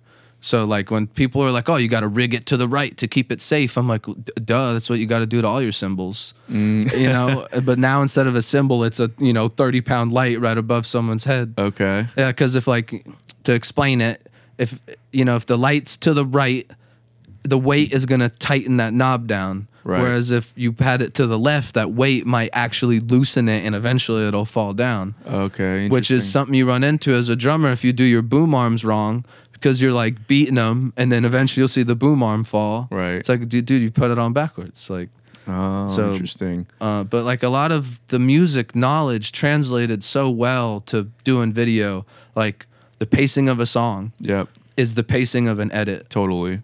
Dynamics in music is how lighting makes a scene go from flat to having depth. And same thing, dynamics of music, the dynamics of your shot, like how you're following somebody. I'm huge on one shots. And the only reason I think I'm so good at it is because I just think of it like a song the whole time. And then I really missed college. Like when we graduated, I missed college so bad. I missed it. Like it was like freaking knowledge skillcraft boot camp. And when it was over, I fell definitely into like a deep 3-month depression where I was like, fuck, it's over. Yeah, Not every day is wake up. Like there was one morning I got up and got all ready and got all the way to the car and was like, there's no fucking school. Yeah. I'm stupid. That's too funny, bro. Yeah, like I got up one Saturday like, shit, I don't want to go to UNF and practice. Shit, I don't have to. Well,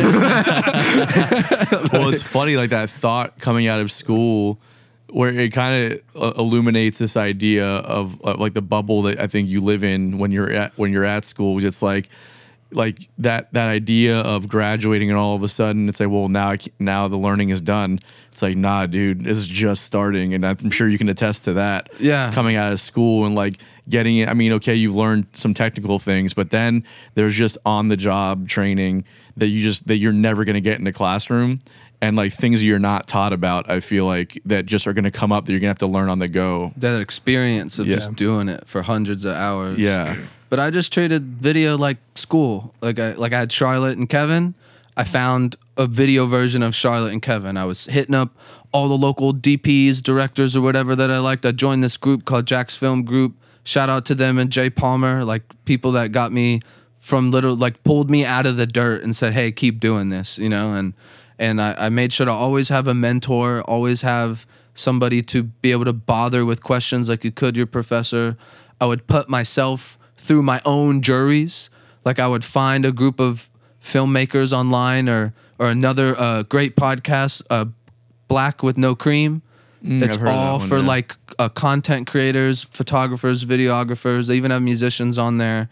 You know, I would join that group and I would like create a little group text with just certain people like, hey, I've noticed we all do the same thing. We should all be able to talk outside of Black with No Cream, and let's once a month like make a passion project where we all scrutinize the living fuck out of each other. I don't want to hear anything nice, because literally that's how juries are. The jury forum doesn't go, you did a great job. Never, not even once. No. Right.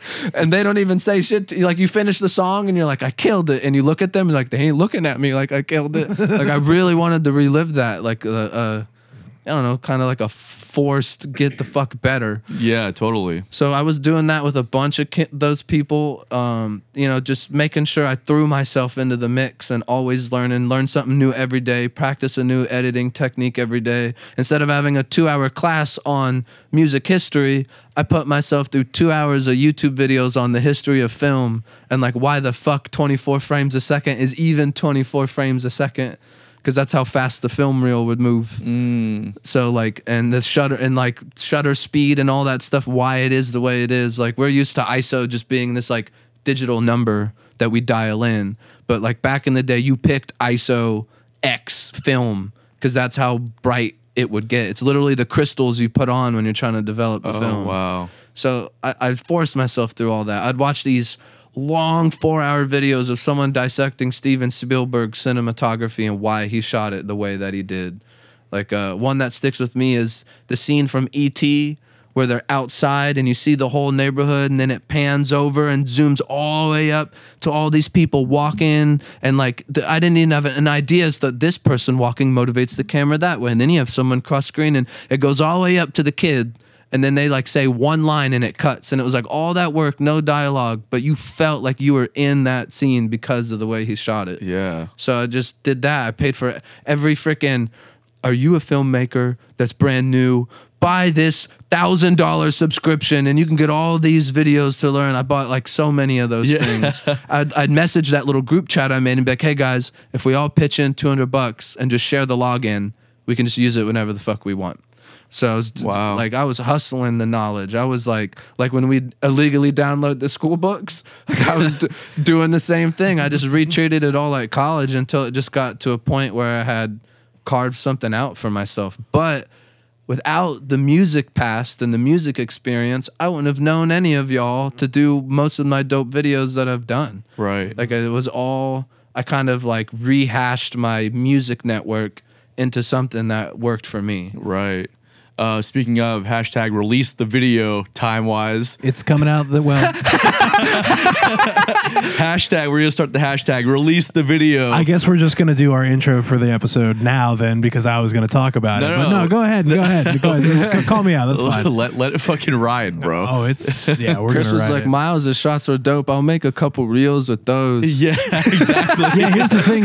Your shots were dope. Our playing was ass. So, like, it's a real 1-2 punch. No, to be the like, playing was good. And you know it was crazy, bro? I didn't realize. I want to get back to what you were talking about, is that there's so many questions that I have I find super interesting.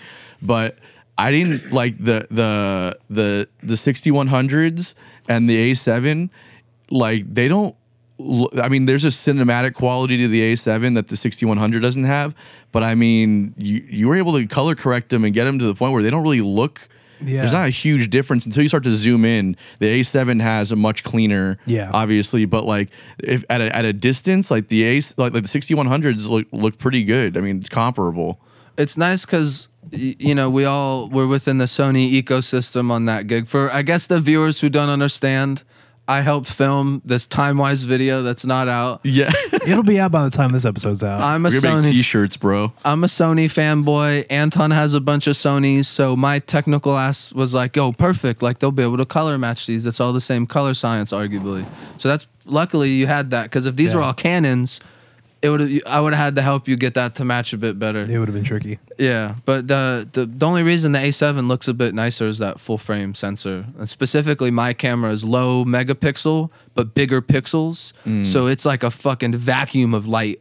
Okay, I see. But you can honestly make shit footage look great. You just gotta get enough light hitting that sensor, and thanks to stage lighting, there is enough light hitting that sensor, so you can get something out of it. Yeah, next time I want to bring a couple extra lights to have on deck, and like, I know it's not my show, so it's like, but to advertise it as like a live video shoot, and then like get people in the room more, and then like have the lights up. I kind of feel like it adds to the experience of the people that are there too. Like when they buy a ticket, it's like, oh man, we're walking into like a real production here, you know? With the way I shoot, I feel like I ruin people's experiences. I'm all up in their way.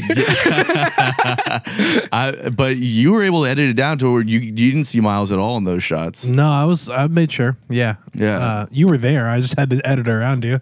Well, you know, it was good. I've made enough of those mistakes to know what to do when I was shooting for you guys. Yeah. And it was funny too. Like when I was putting this all together, our like manager of the band doesn't know anything, and he had a photographer coming out, and he had you out there, and he goes, "Is the photographer gonna clip him in the shots, or is vice versa?" And I'm like, "No, dude, they do this for a living." You know what I mean? Like, he was so worried. Plus, the photographer can easily remove me and also shoot around me, whereas I can't. Yeah, totally. So I'm way more glad the photographer stayed out of my way than the other way around. And totally. Which that was Donnie, right? It was Donnie. Yeah. Oh yeah. Me and Donnie have done so much stuff together. That's what I'm saying. Too, y'all know how to ballet around each other, Mm-hmm. and it looked everything. His shots looked great. Your shots looked great. It was dope. Yeah, for sure.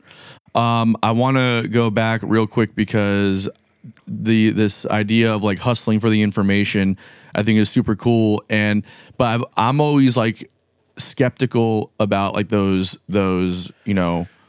how-to packages that people buy. So you've obviously got a lot of experience with them. I've never bought them because I think they're kind of bullshit. But am I wrong about that? Do you feel like they're worth the money that you spent on them? They're fucking bullshit. Okay. Except the last like 20% of it. Okay. Especially if you're getting like let's say one of your viewers is like, I want to learn how to mix. You know, I really want to get better at mixing. So they go and buy one of those. If they're like fresh off the block, they don't even know what a fucking fader is or what dB means. It'll be very useful for them. Right. But at that point, I already know shutter speed, and you got to do double the shutter speed of your frame rate. And like, I knew all of that technical stuff. So really the only things that helped me out of a lot of the video versions of these was, there's always like this extra content, like a full on BTS of shooting a music video, like 3-hour-long video, like of them just why we did this and this is the shot and blah, blah, blah, so that I could know how to operate on set and also, if you will, gain inspiration for some of my own shots. Because that's my favorite thing to do with video. I've noticed a lot of video people get all kind of booty hurt about, oh, they copied me or they took my content. But like musician will be like, yo, I can tell the inspiration. That's awesome. Yeah. That doesn't exist in the video world at a certain level. I think at the higher end, everyone gets it too. Yeah. But on where I'm at in the video world, there's quite a few people that get a little pissy about stealing shots and stuff. I understand when you're trying to make a name for yourself and like you haven't established anything yet, and then you see people doing what you're doing, you're like, hey man, I haven't even gotten noticed for this yet. I appreciate it, but you know what I mean? Like, yeah. So because if you get noticed for it, then it's like I don't know. I get it, you know, but yeah. Well, like I'm talking same people on the same level, you know, getting mad. Like, you stole my shot. I'm like, dude, holding the camera and going like this. We all do that. What? Right, like, right. Yeah, but a lot of those packs for me were bullshit except for like the last half. But any of what I would call them was like secret spillers. Because like unless you worked on set to see how someone was lighting that, you don't see where the lights are in the shot. You just see what the lights did to the shot. So to be able to see those BTS shots of this is where the light was and this is what the power was at and this is why they chose this modifier and angled it this way and blah, blah, blah were some of the best helps for me. That's really what you're paying for, is that information right there. The rest is just kind of filler. Yeah. It's like we're gonna fill the time or the paper up with this information to make it look like you're paying for this whole thing when really all you need is this last paragraph of shit. Yep, yeah. But the most helpful one was this pack of stuff from these guys called Buff Nerds, and now they've evolved into having like video assets called Tropic something, and then they also got camera accessories called Prism Lens Effects. I think his name's Jacob. His videos were the best out of all of them. If you're a videographer listening, check out Jacob stuff and buy all their stuff if you're really trying to learn, because that was like the thank you for out of all of them. Yeah, but I haven't bought any music ones, but I would venture to say it's the same thing. Probably the same shit. Yeah. And the music stuff, you know, it's kind of like what you're saying. Once you've learned enough on your own, the rest of it kind of becomes intuitive. So I'm sure there are things in there that I'm not aware of. But the ones that get me the most, and I'm curious about your experience with this, because we've talked about, because we've been doing video production stuff, obviously with Bottom of the Bill, and I've kind of we've sat down and I've picked your brain about some of the business side of it more than anything. And those are the ones that always get me, because I certainly don't trust anybody trying to sell me marketing advice, right? Have you bought any of those? Because and it's crazy to me that you've done this deep dive on the art side of it and the technical side of it so much, but you also seem at least to have a savvy business mind when it comes to it as well. Was that all just on the job training, or were you also buying, marketing packages and things that kind of taught you about that? No, just YouTube has enough information for marketing to where you don't need to buy it. Yeah. I think also that knowledge shouldn't be behind a paywall. Totally. Like what in terms of YouTube, like what YouTube wants right now, you can easily Google. They want 10-minute videos. You got to have 8 minutes minimum to get your ad roll so you can get paid for the video. Right. And what's working, why thumbnails all look the way they fucking do, with someone going like, yeah, and all that shit. Like that is truly the secrets, I think, that kind of nail the algorithm, because it's all about catching algorithms now. And it's also, I don't think, like, people talk about, people are looking for this one thing, right? Like the secret trick that's going to just make you go viral. And I just don't think that exists. I think that there's like a culmination of things that you do consistently over time. That's like, okay, you've done things that have helped to maximize your visibility as much as possible, and now you just caught something. It wasn't just one hashtag that you used, or it wasn't a thumbnail that did it. It's the culmination of everything over time consistently working now. Yeah, I think you're totally right on that. It's not ever gonna be one thing. And then one thing I've noticed a lot of people, they don't really do because they're so focused on all this other stuff or throwing money, like doing the paid ads. Engagement. You gotta engage your community. Take a note from streamers. Yeah, that's all streamers is community engagement.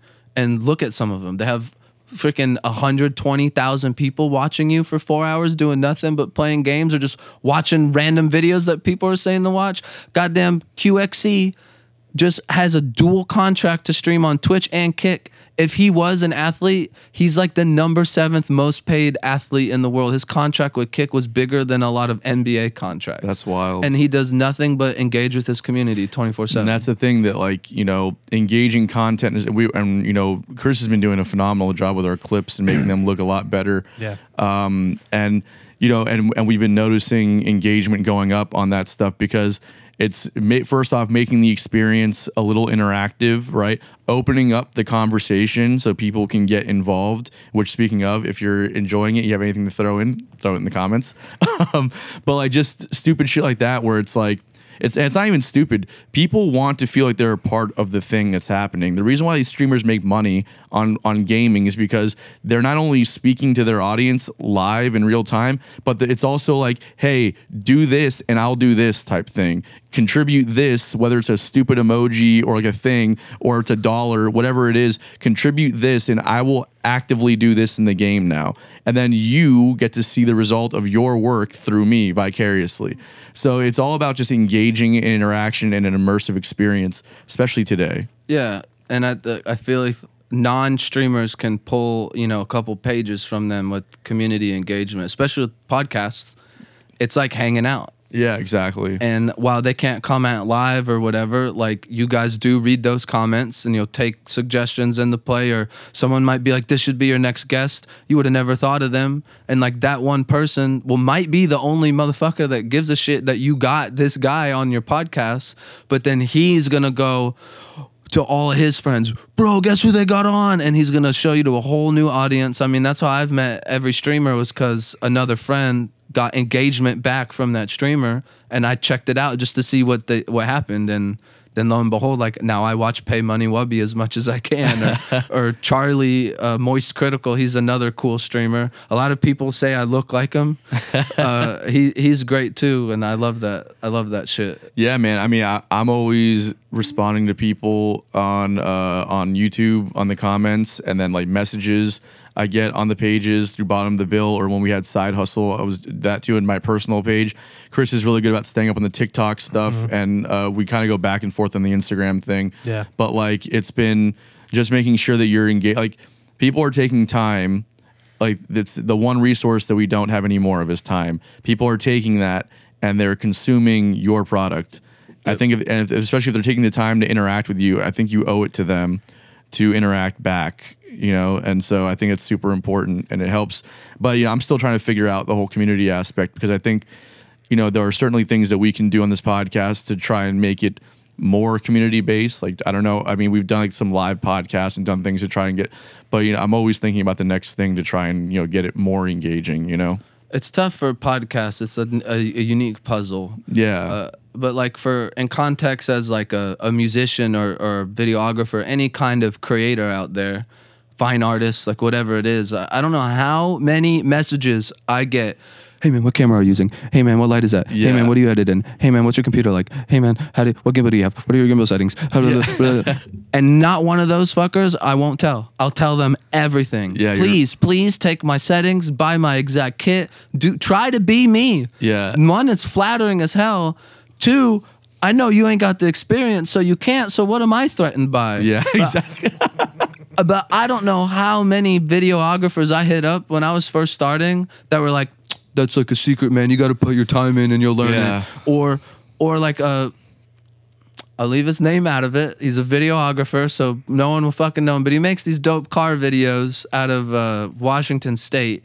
And I thought his shit was dope. He was really inspiring, because on top of music videos, I love making car content, which I still do to this day.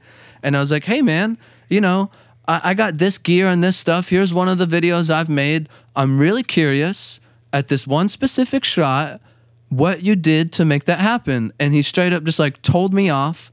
And then he like clipped my message with my name deleted and posted me in a story and was like, y'all are so annoying. Where, cry. And it's like, oh, fuck, you have fans. Oh my God, dude, what a piece of shit. But like when you're at his level, that ended up just being good. Bad press is good press. He got a ton of engagement off that. A bunch of people roasted me in the comments. Oh, everyone begs you for your camera stuff. And it was like, dude, I hate that. But like, that would be like my version of engagement. When someone's like, hey man, I love your stuff. I'd love to work on set with you. Like, I'd love to have every one of you on that ask me that. I try my best. Not every gig I do is just my gig. Right. Like, if money's on the line or I'm hired on, like with time-wise, I can't just bring someone I've never met in person but happens to live in the city with me. I'd love to. And like when I do have those gigs, I do hit those people up. And I make sure the whole time, like, any questions you got, ask them. This is my gig. We can take as long as we fucking want. I'm literally here to help you and make this video at that point. And those people were all the one. Every time I post a story, they're always engaging with me. I engage back. If I post some dope reel, they're the people that always repost it for me.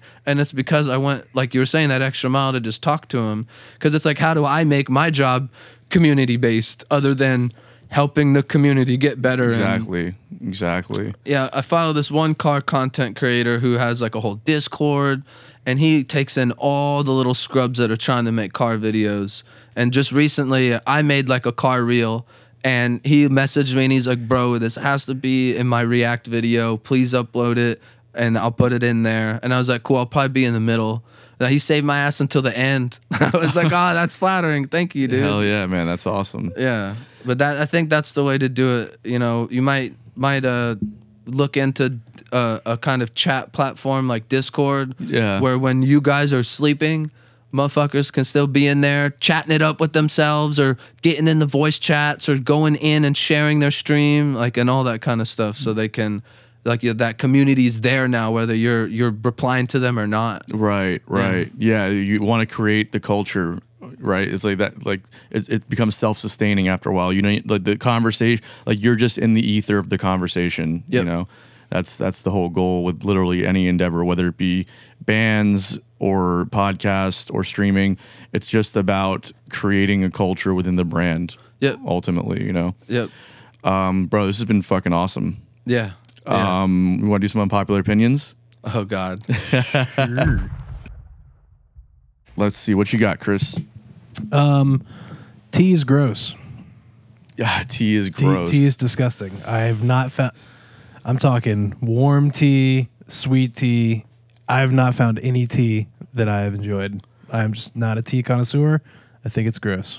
I've grown to like tea as I've gotten older. I didn't used to like it, but I think now it helps if I'm like sick or if I have like a throat thing where I need to sing. Mm-hmm. It helps like coat, like some tea's like good for coating your throat. Yeah. So things like that. But yeah, I'm not gonna make it just because I'm craving tea. You know? Yeah. No. Yep. That's what you got, huh? If I need something like that, I'll put some lemon in some hot water or something. Like, I'm just not gonna go the route of tea. Some people like live and die by that shit, like sweet tea. Oh, I know. What I mean? Well, that's the thing. I'm a bad Southerner. I'm from the backwoods of Kakalaki. Like, yeah, it's surprising. Sweet tea is practically the national anthem of drinks. Backwoods of what? It's the backwoods of Kakalaki. You know? You never heard that before? That's how Southerners say Carolinas. I ain't never heard that one. Son, you got some learning to do. You're from South Florida, though, right? Yeah, I'm from West Palm. When I moved up here, it was the opposite. I thought going north, it'd get more north, but it actually got more south. It gets more south, bro. Oh, yeah. I got ants on hip on all kinds of sayings and pronunciations. And I mean, the first 5 years of our friendship would be, what the fuck did you just say? Yeah. What are you looking at me like that for? I said that shit my whole life. The closest thing we had in South Florida is I'm from like Pembroke Pines. So the closest thing I had was Davie to like the south. Or like you go out way west to the Everglades and you have like the swamp people, but like the muck. Yeah, but we don't interact with them. That's a whole different breed of people out there. So like Davie was the closest thing. And you had some of that southern stuff, like some of the older barn looking stores and like horses riding around, but like that was a small little pocket in this huge suburban spread of Dade, Broward, and Palm Beach County, you know? So a lot of the shit, like a southern accent was rare to hear down south. I mean, you hardly ever heard one. Then coming up here, almost everyone has one, comparatively speaking. And then you have Chris saying shit like, "What were you like? Come up, dude. Cloud?" Yeah, or like. God, there's just too many of them. What's like, a holler? A fucking holler? Asking if somebody ate yet, G yet, yeah, G. I'm like, G yet. Like what? Yeah, like not even yet. Just G. Yeah, G. Yeah. Well, and something I get called out for this all the time. Like when I'm just talking about my parents, I'll just be like, "Yeah, mom and dad," and everyone's like, "What do you mean, my mom and my dad?" I'm like, "No, mom and dad." You know, it's like I was talking to mom on the phone earlier, and they were just like, People don't talk like that. I'm like, the fuck they don't. Yeah, it's just a different world, you know. And here in Jacksonville, there's the big Southern culture as well. It's predominantly Southern. Even though people here make the argument that it's not the South, I'm like, dude, I'm not from the South. It's the South This Light. is the South. It's the South Light. No, I don't know, bro. You're from like the backwoods South though. That's the South. Okay, but like there's also southern cities though, right? Like Atlanta is a South. It's a city. It's South in the Light. South. It's South Light. Nah, dude. I came Atlanta's from the southern South. As fuck, It's bro. the South Light. TM. Yeah. Yeah. There it is. That's See, I'll drink South Light, but not sweet tea. Yeah, I don't know. Yeah, I mean it's southern as shit, but like it's still city shit. Like I've told you this a million times. I moved to Jacksonville. I'm like, I moved to the big city. I'm cultured now and this and that. And he moved here and he goes, oh, I've fucking downgraded my whole entire life. That's how I felt. Let me say, I don't feel like I downgraded. I feel like I got I was getting a more universally American experience. Sure, there it is. Right? Because like down south, it's all these different cultures, right? And there's just like Southern culture is one that's kind of omitted. It's there, but it's not really there. Coming here where it's like the dominant thing, like people hunt and fish here, and like there's like and they go and you know there's a whole ecosystem here around the Southern culture that's just not really a big thing down south. I don't know. So I certainly don't think it's a downgrade. Jesus Christ. Well, but I think it's just a different. It's more of what you think of a Southern experience. I think. That was so poetic. Well, I want to be clear about that because I like Jacksonville. It's not a downgrade. Yeah. It's just a different experience, you know? It's Southern Georgia. Yeah, exactly. It's not Northern Florida. Exactly. The rest of fucking Florida too, bro. Orlando's southern as shit. And once you're outside of the main city, like downtown Orlando reminds you a lot of Fort Lauderdale. But like once you're outside of the city, you get into the suburbs. It's like, oh no, we're in the South. You're back in the South real quick. Tampa's the same shit. Tampa's got a big Cuban population, so we would drive through Tampa, and like the downtown area kind of looks like a much more tame version of Miami. So like. At least when you're driving the skyline, kind of. So we'd be driving there like on tour or whatever, and Sean would just be like, Tampa. It's like Miami light. It's like, yeah, dude. But even still, outside of downtown, it's fucking southern as shit, man. So I don't know. So yeah, that's what I got. So T sucks. Okay, sucks. all right. Miles, what you got for an unpopular opinion? I've been trying to think this whole time. Or you got fucking one in you. I know you do. I'm ADHD, so it's like I blurt unpopular opinions out. Okay, so if you want me to do one and then come back to you? Okay. Here's my unpopular opinion, and maybe it's not unpopular. I don't know. It's kind of like a new thing, but like Instagram threads can. What are we doing, guys? It's Mark Zuckerberg's like personal diary at this point. Bro, it makes no fucking sense. Okay, so you want to be Twitter, but you can't use hashtags, so nothing is searchable. So are we like Facebook, but with a Twitter user interface? I don't know. It just it doesn't make any fucking sense to me. I for like the first few weeks that I had it, I hopped on like day 3 or 4 of them announcing that it was a thing. And I started making posts. I was like, I'll get in on it early. I'll be active. I'll make posts. Nothing gets engagement on there for a lot of. Even I've seen like people with huge followings on Instagram and other platforms, and their engagement is like they're getting 4 or 5 likes on a Threads post, like no comments. I'm like, what are we doing here, guys? This is not going to beat Twitter. It's just not, especially if nothing is like there's no hashtags, nothing is searchable. You're not going to compete with Twitter on this front. That's just what happens when you're given a gift you didn't ask for. They're just like Twitter? Yeah, X. Sorry, my bad. You're right. My bad. Jesus Christ. There's a fucking name that's just ingrained into the culture. Oh, it's not good. It's still Twitter. Yeah. What the fuck? I don't care. Yeah. Sorry, Musk. You're not getting rid of Twitter that easily. Yeah. Yeah, I don't know, man. I don't like Instagram threads. I've been trying with it, and it's just not like something I want to waste time doing. I never got one just because like I didn't see the hype. I don't have a Twitter either. And like there was also just like you can't delete it. You have to delete your Instagram if you want to delete threads. And I'm like, that sounds stupid.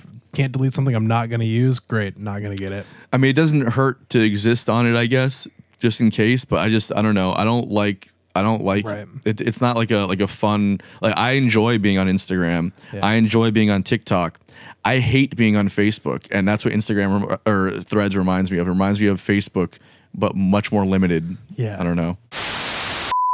I'll play off of that. I fucking hate TikTok. You hate TikTok? It has nothing to do with political whatever. It's like ruining art. Okay, I can. Well, okay. So talk about that. What do you think about what do you think is ruining art? Like, why? It's like 10, 20 years ago, the internet wasn't such a fucking cesspool. Like it had its cesspools, but now if you want to truly find a dope artist that you connect with, how many fucking times did you have to swipe up? It's just like digging through a cesspool of shit tier memes, shitty content, influencers that fucking suck. And like I shouldn't have to dig through shit to find some gold.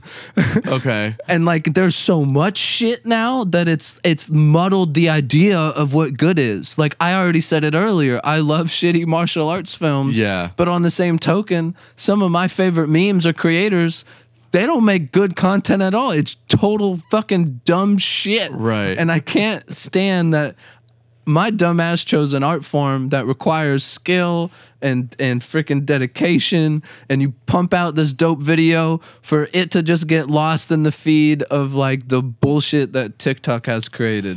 My favorite era of Instagram was when there was videos, but before Reels. Yeah. I felt like there was some really good content being pushed out, but also a lot of really good artists were able to do their thing. But now I know some fine artists where they have less time to spend on their fine art and their paintings because they're busy fucking making sure their time lapse was good so that people actually see their shit. Right. And like, I guess it's cool, but I feel like it's gonna push to a level that starts fucking shit up. And now we're at the point where AI is like, not that it's gonna steal our jobs, they'll never be able to replace human interaction and emotion, but it's starting to rear its head in now. And that's because of this insatiable need for short content to just be fucking chugged like it's a beer, you know? Yeah, like, totally. I don't totally disagree with that, but I think that every generation has a form of that.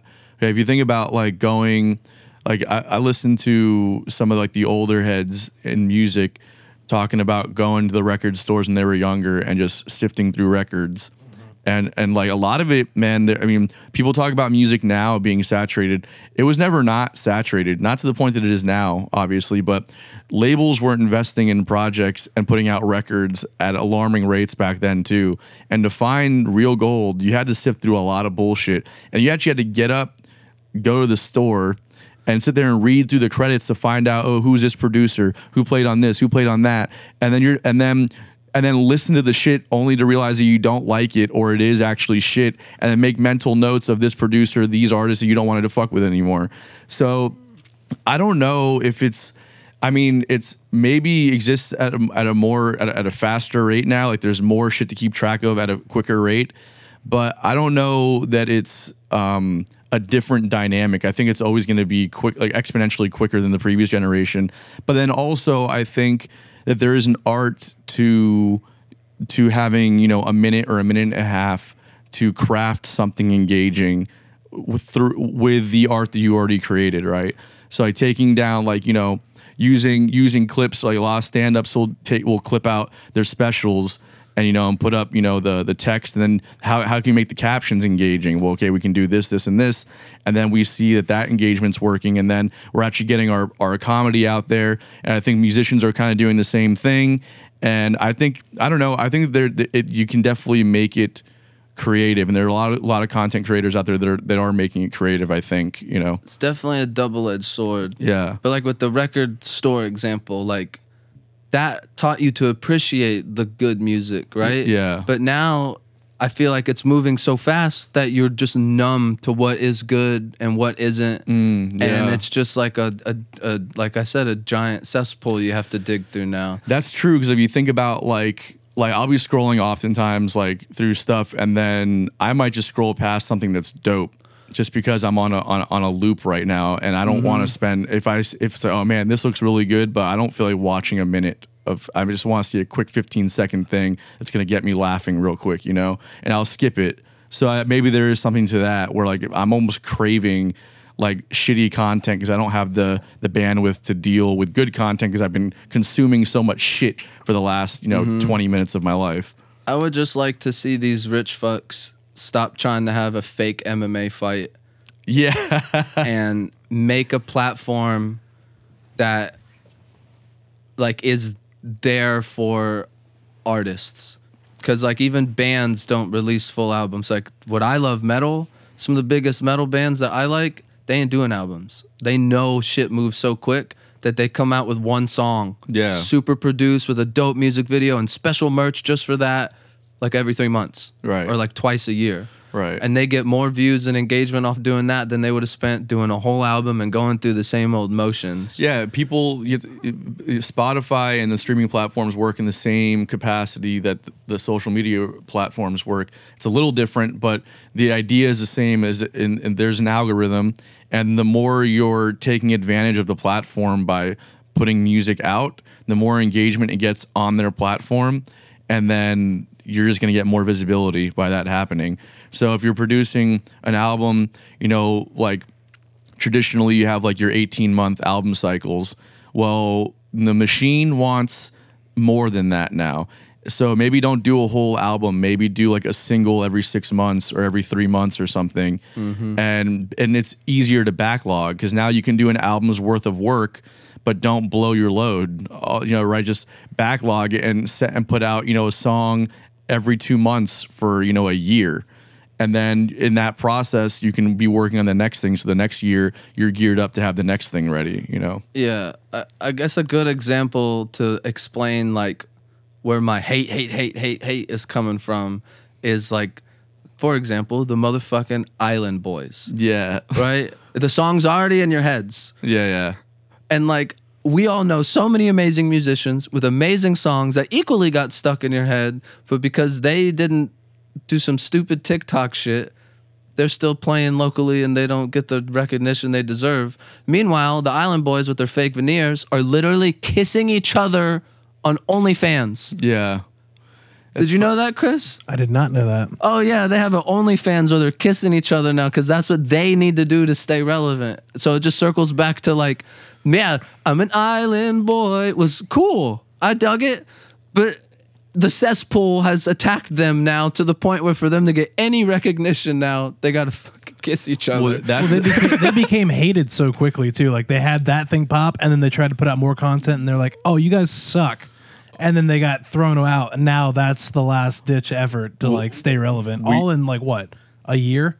Totally. We live in an age of trolls now, which is another big problem because, like, all the content curating is kind of supporting that, right? So we see even podcasts now where they're purposely having these like shallow conversations about like beef or like whatever, and you're just like, it's just a fan of flame to get people interested in the gossip, right? There's nothing to it other than just, well, we don't like each other, and now we're gonna put on these bullshit fights with these bullshit promotions, and we're gonna all these quick money grabs, and then you have podcasts that talk about those things, and then it's like we're just fueling more troll culture is all it is. And I'm not gonna get like too political on here, but you can thank the fucking. We had a troll president. I'm just saying it sets the fucking standard, dude, and culture follows. It just does. Also, to be clear, I don't give a fuck that 2 men kissed. Yeah. All right? No. Not at all. But I don't think people should have to resort to incest to keep themselves relevant. That's where I'm coming from. Totally, dude. It's you're seeing it so much. Like they're not the only examples. It's just happening across the board. Because again, I watch what's on TikTok and I try and not watch it too much as far as like the bullshit, like bantering stuff that's like not even like there's no substance to it, but it pops up a lot. And And I'm watching, I'm like, dude, this isn't a real conversation. This is them trying to like fan the flames of some bullshit just to get attention. And that's the era that we live in right now. And that's toxic. We're not talking about substantive art here or like thoughtful engagement. We're talking about just any engagement, the lowest common denominator. It's why Jason Aldean did that fucking tune. It's zero to do with communicating a way to collaborate or to be together on something. It's only to draw a wedge so that you can get this side to spend all of their money and resources on you rather than a little bit from everybody, right? And it's just it's toxic to where we're at today. Yeah, I think, people like to do the Conor McGregor mentality when it comes to marketing. Because I truly believe when the cameras turn off and that guy ain't in front of a camera, he's a normal-ass Irish dude. Yeah, of course. Of course. But like at somewhere, Dana White was like, hey, you gotta do that. Yeah. Or whoever, or maybe in his own mind, he was like, this is working. Like, some people just want to play the villain. I play the villain, just not in real life shit. I'm a villain in video games. So. Yeah. Like, I literally have a group called Toxic as Fuck Call of Duty. Yeah. And like, we don't do anything but make videos of making people rage. Like, there's this one mode I play, and there's an out of bounds thing. So I'll get people to join my team, and we call it taking people out for pizza. So we're all in the car, we're driving, I'm like, oh, there's enemies over here, we gotta go over there. I get real close to the border, and then I just hang a hard right, and we all jump out of the car, and they're too far in the thing, and you'll die instantly. And I'm like, ah. Oh my God. And like, we're one of the biggest Call of Duty groups. Like, we don't have 20,000 members on Facebook, but like, with our measly 3,000 member count, all the Call of Duty groups have something to say about us because we're doing that bad press is good press. Right. And like, I'm not claiming we're all dope at the game. I'm claiming we're toxic. So when someone finally kills us, they'll take a screen of their picture and then post it to all their groups and be like, haha, I killed a toxic fuck guy. And it's like, perfect, guys. We're doing it right. That's, in a context of a game like that, I think it's totally fair though. I mean, you're literally just trying to kill people. And there's certainly a skill to it, don't get me wrong, but like, it's it's a violent game. Yeah. And in the context of, I don't know, like, and the MMA stuff, they took a page out of the pro wrestling, because that's what builds a hype about those fights is like, it's the shit talking, it's the soap opera that goes on, with these people, and then that gets people engaged. So I mean, there's a place for it, but I think like in the realm of like violent sports, or gaming, I think that's okay. Yeah, it goes into the brand, and I think that like we need, as a society, we need those kind of spectacles to kind of keep us at bay, right? Otherwise, we'd be fucking at war with each other all the time. Yeah, right. Yeah. So like, I think it's fine there, but like when it comes to like art and like conversation and stuff, just in a general sense, I think that kind of thing is toxic, Especially with art. Like anytime I'm on YouTube and I see some YouTube drama, that's the first video I don't click. Yeah, I hate that. It's so manufactured too. It's such bullshit, bro. I can't see this podcaster over here's got one with it, and then we got to go on each other's podcast and be fucking awkward and weird. What's that latest one that like not so funny awkward chick like did a podcast with Drake or whatever? It got taken down off all the platforms. It did? Yeah. She unfollowed him, and Bobby Alof or whatever. Dude, okay. Sorry to go off on a tangent here. I didn't watch that one, but she was. Do you watch the Take Your Shoes Off podcast with Rick? Yes, I saw that one too. Oh, that shit was. Yeah. I was trying to pay someone $300. No, you and Drake have the same manager. Let's be honest, but your PR person's behind the camera going, yeah.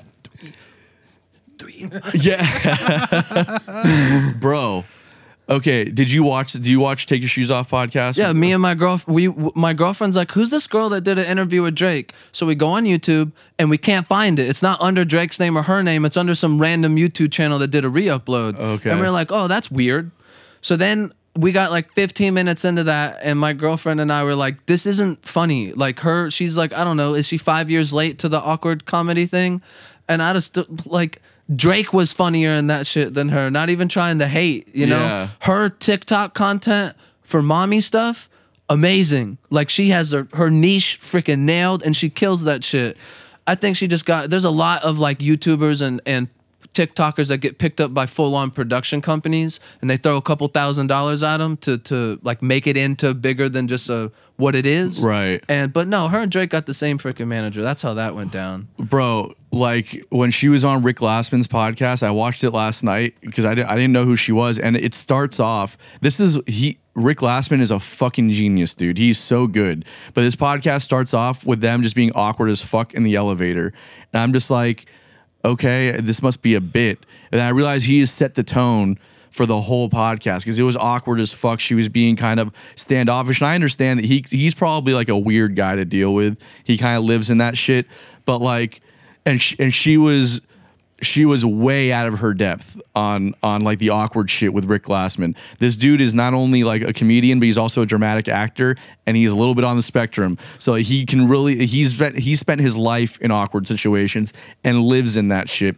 Whereas she's just a personality who probably finds this thing funny and is trying to work out her character and hasn't fully fleshed it out yet, and you just stepped into the arena with this fucking guy, right? Who's also got like 15 years of age on you too. So it's like she was trying to play the game at first, and he was like doubling down, and then she got very defensive, and then just starts like attacking him and like saying his podcast sucks, and that he has like no followers compared to her, and this and that. And then at a certain point, you see Rick really working hard to like get the conversation stimulated, and he's like, at one point he takes off his headphones. God, you're such a fucking bitch. and then he goes, you know what? Let's reset. He walks off camera and comes back and there's a whole little bit where he's like, whatever. And then really gets her to open up, and there's actually a good conversation about halfway through it. And then he does some shit that she doesn't like. And then she comes off, and it's just, at the end of the podcast, she was like, Rick, I hope I never have to see you again. And like, that's how I'm just like, dude, yeah. I would recommend watching that episode. Take your shoes off. It is so uncomfortable, but dude, it really showcases the brilliance of Rick Glassman though. Yeah. I think that's like her style of awkward interview only works when the other person isn't in the same realm or a comedian. Right. Like with the Drake one or her Tyga one or whatever other Mark one Cuban. she has. Yeah, I saw one of those, and it was just like... Yeah, but it's like she ain't the Big Red Machine and Tony just riffing off each other at the end of a Kill Tony episode. Well, she's young. She's figuring it out, and hopefully, maybe it works out for her. I don't know. I don't think it was a good look for her on the Take Your Shoes Off podcast. And granted, she's had bigger guests on her podcast where maybe... But I don't know. Then she's talking about it on Tyso, where she was like, I watched the episodes back and I liked them. So maybe she's going... I don't know. I haven't watched them, so I don't know how awkward it is or how bad it is. I feel like if I don't know, if William Morris was the talent agency I was on and I had the same manager as Drake and my husband made $1 million, we could also be industry plants too. Yeah. Bro, like if only all of us had those resources. Like, how are you going to be like, well, I was looking for someone to be on my podcast. I'll give him $300. Like, what? Yeah, you got $1 million and a huge TikTok. Pay people. Yeah, she made it seem like it was a very easy get for Drake. Like, and the way she talked about it, I was like, there's something else happening here. There's no way. Yeah. Same manager. Yeah, that's okay. There's just no way that he follows you on Instagram and then you say, hey, you want to come on my podcast that's like not doing very well yet? And he's just like, okay. There's no fucking way, dude. Well, don't say that. We're doing the same shit. Yeah. No, if it's, yeah, but you're talking about like, you're talking about like people that have like disrupted the cultural landscape, like Drake and people and Mark Cuban versus like, musicians that in our sphere are like, the all times, right? Yeah. But like it's a different thing though, you know what I mean? Yeah, I know. But yeah, I don't know what her shtick is, bro. I don't think she's totally figured it out. It's weird as fuck. Yeah. But I wish her the best. Yeah. I guess. I hope. And if you want to talk about it, we are bottom of the bill. Come on. We got $300 for you. On that note, let's wrap this up. Myles, this has been fucking awesome, dude. Thank you for hanging out with us. Oh, of course. To be completely honest, I was like, I'm not a musician or that well known of a videographer. I'm going on this bottom of the bill music podcast. I'm not even on the bill. Yeah. But you know, it's just great. We're all friends. Like this was dope. Thank you for having me. This is what it's all about, bro. We love this shit. So thank you for coming on, and thank you guys for tuning in. We'll see you next time.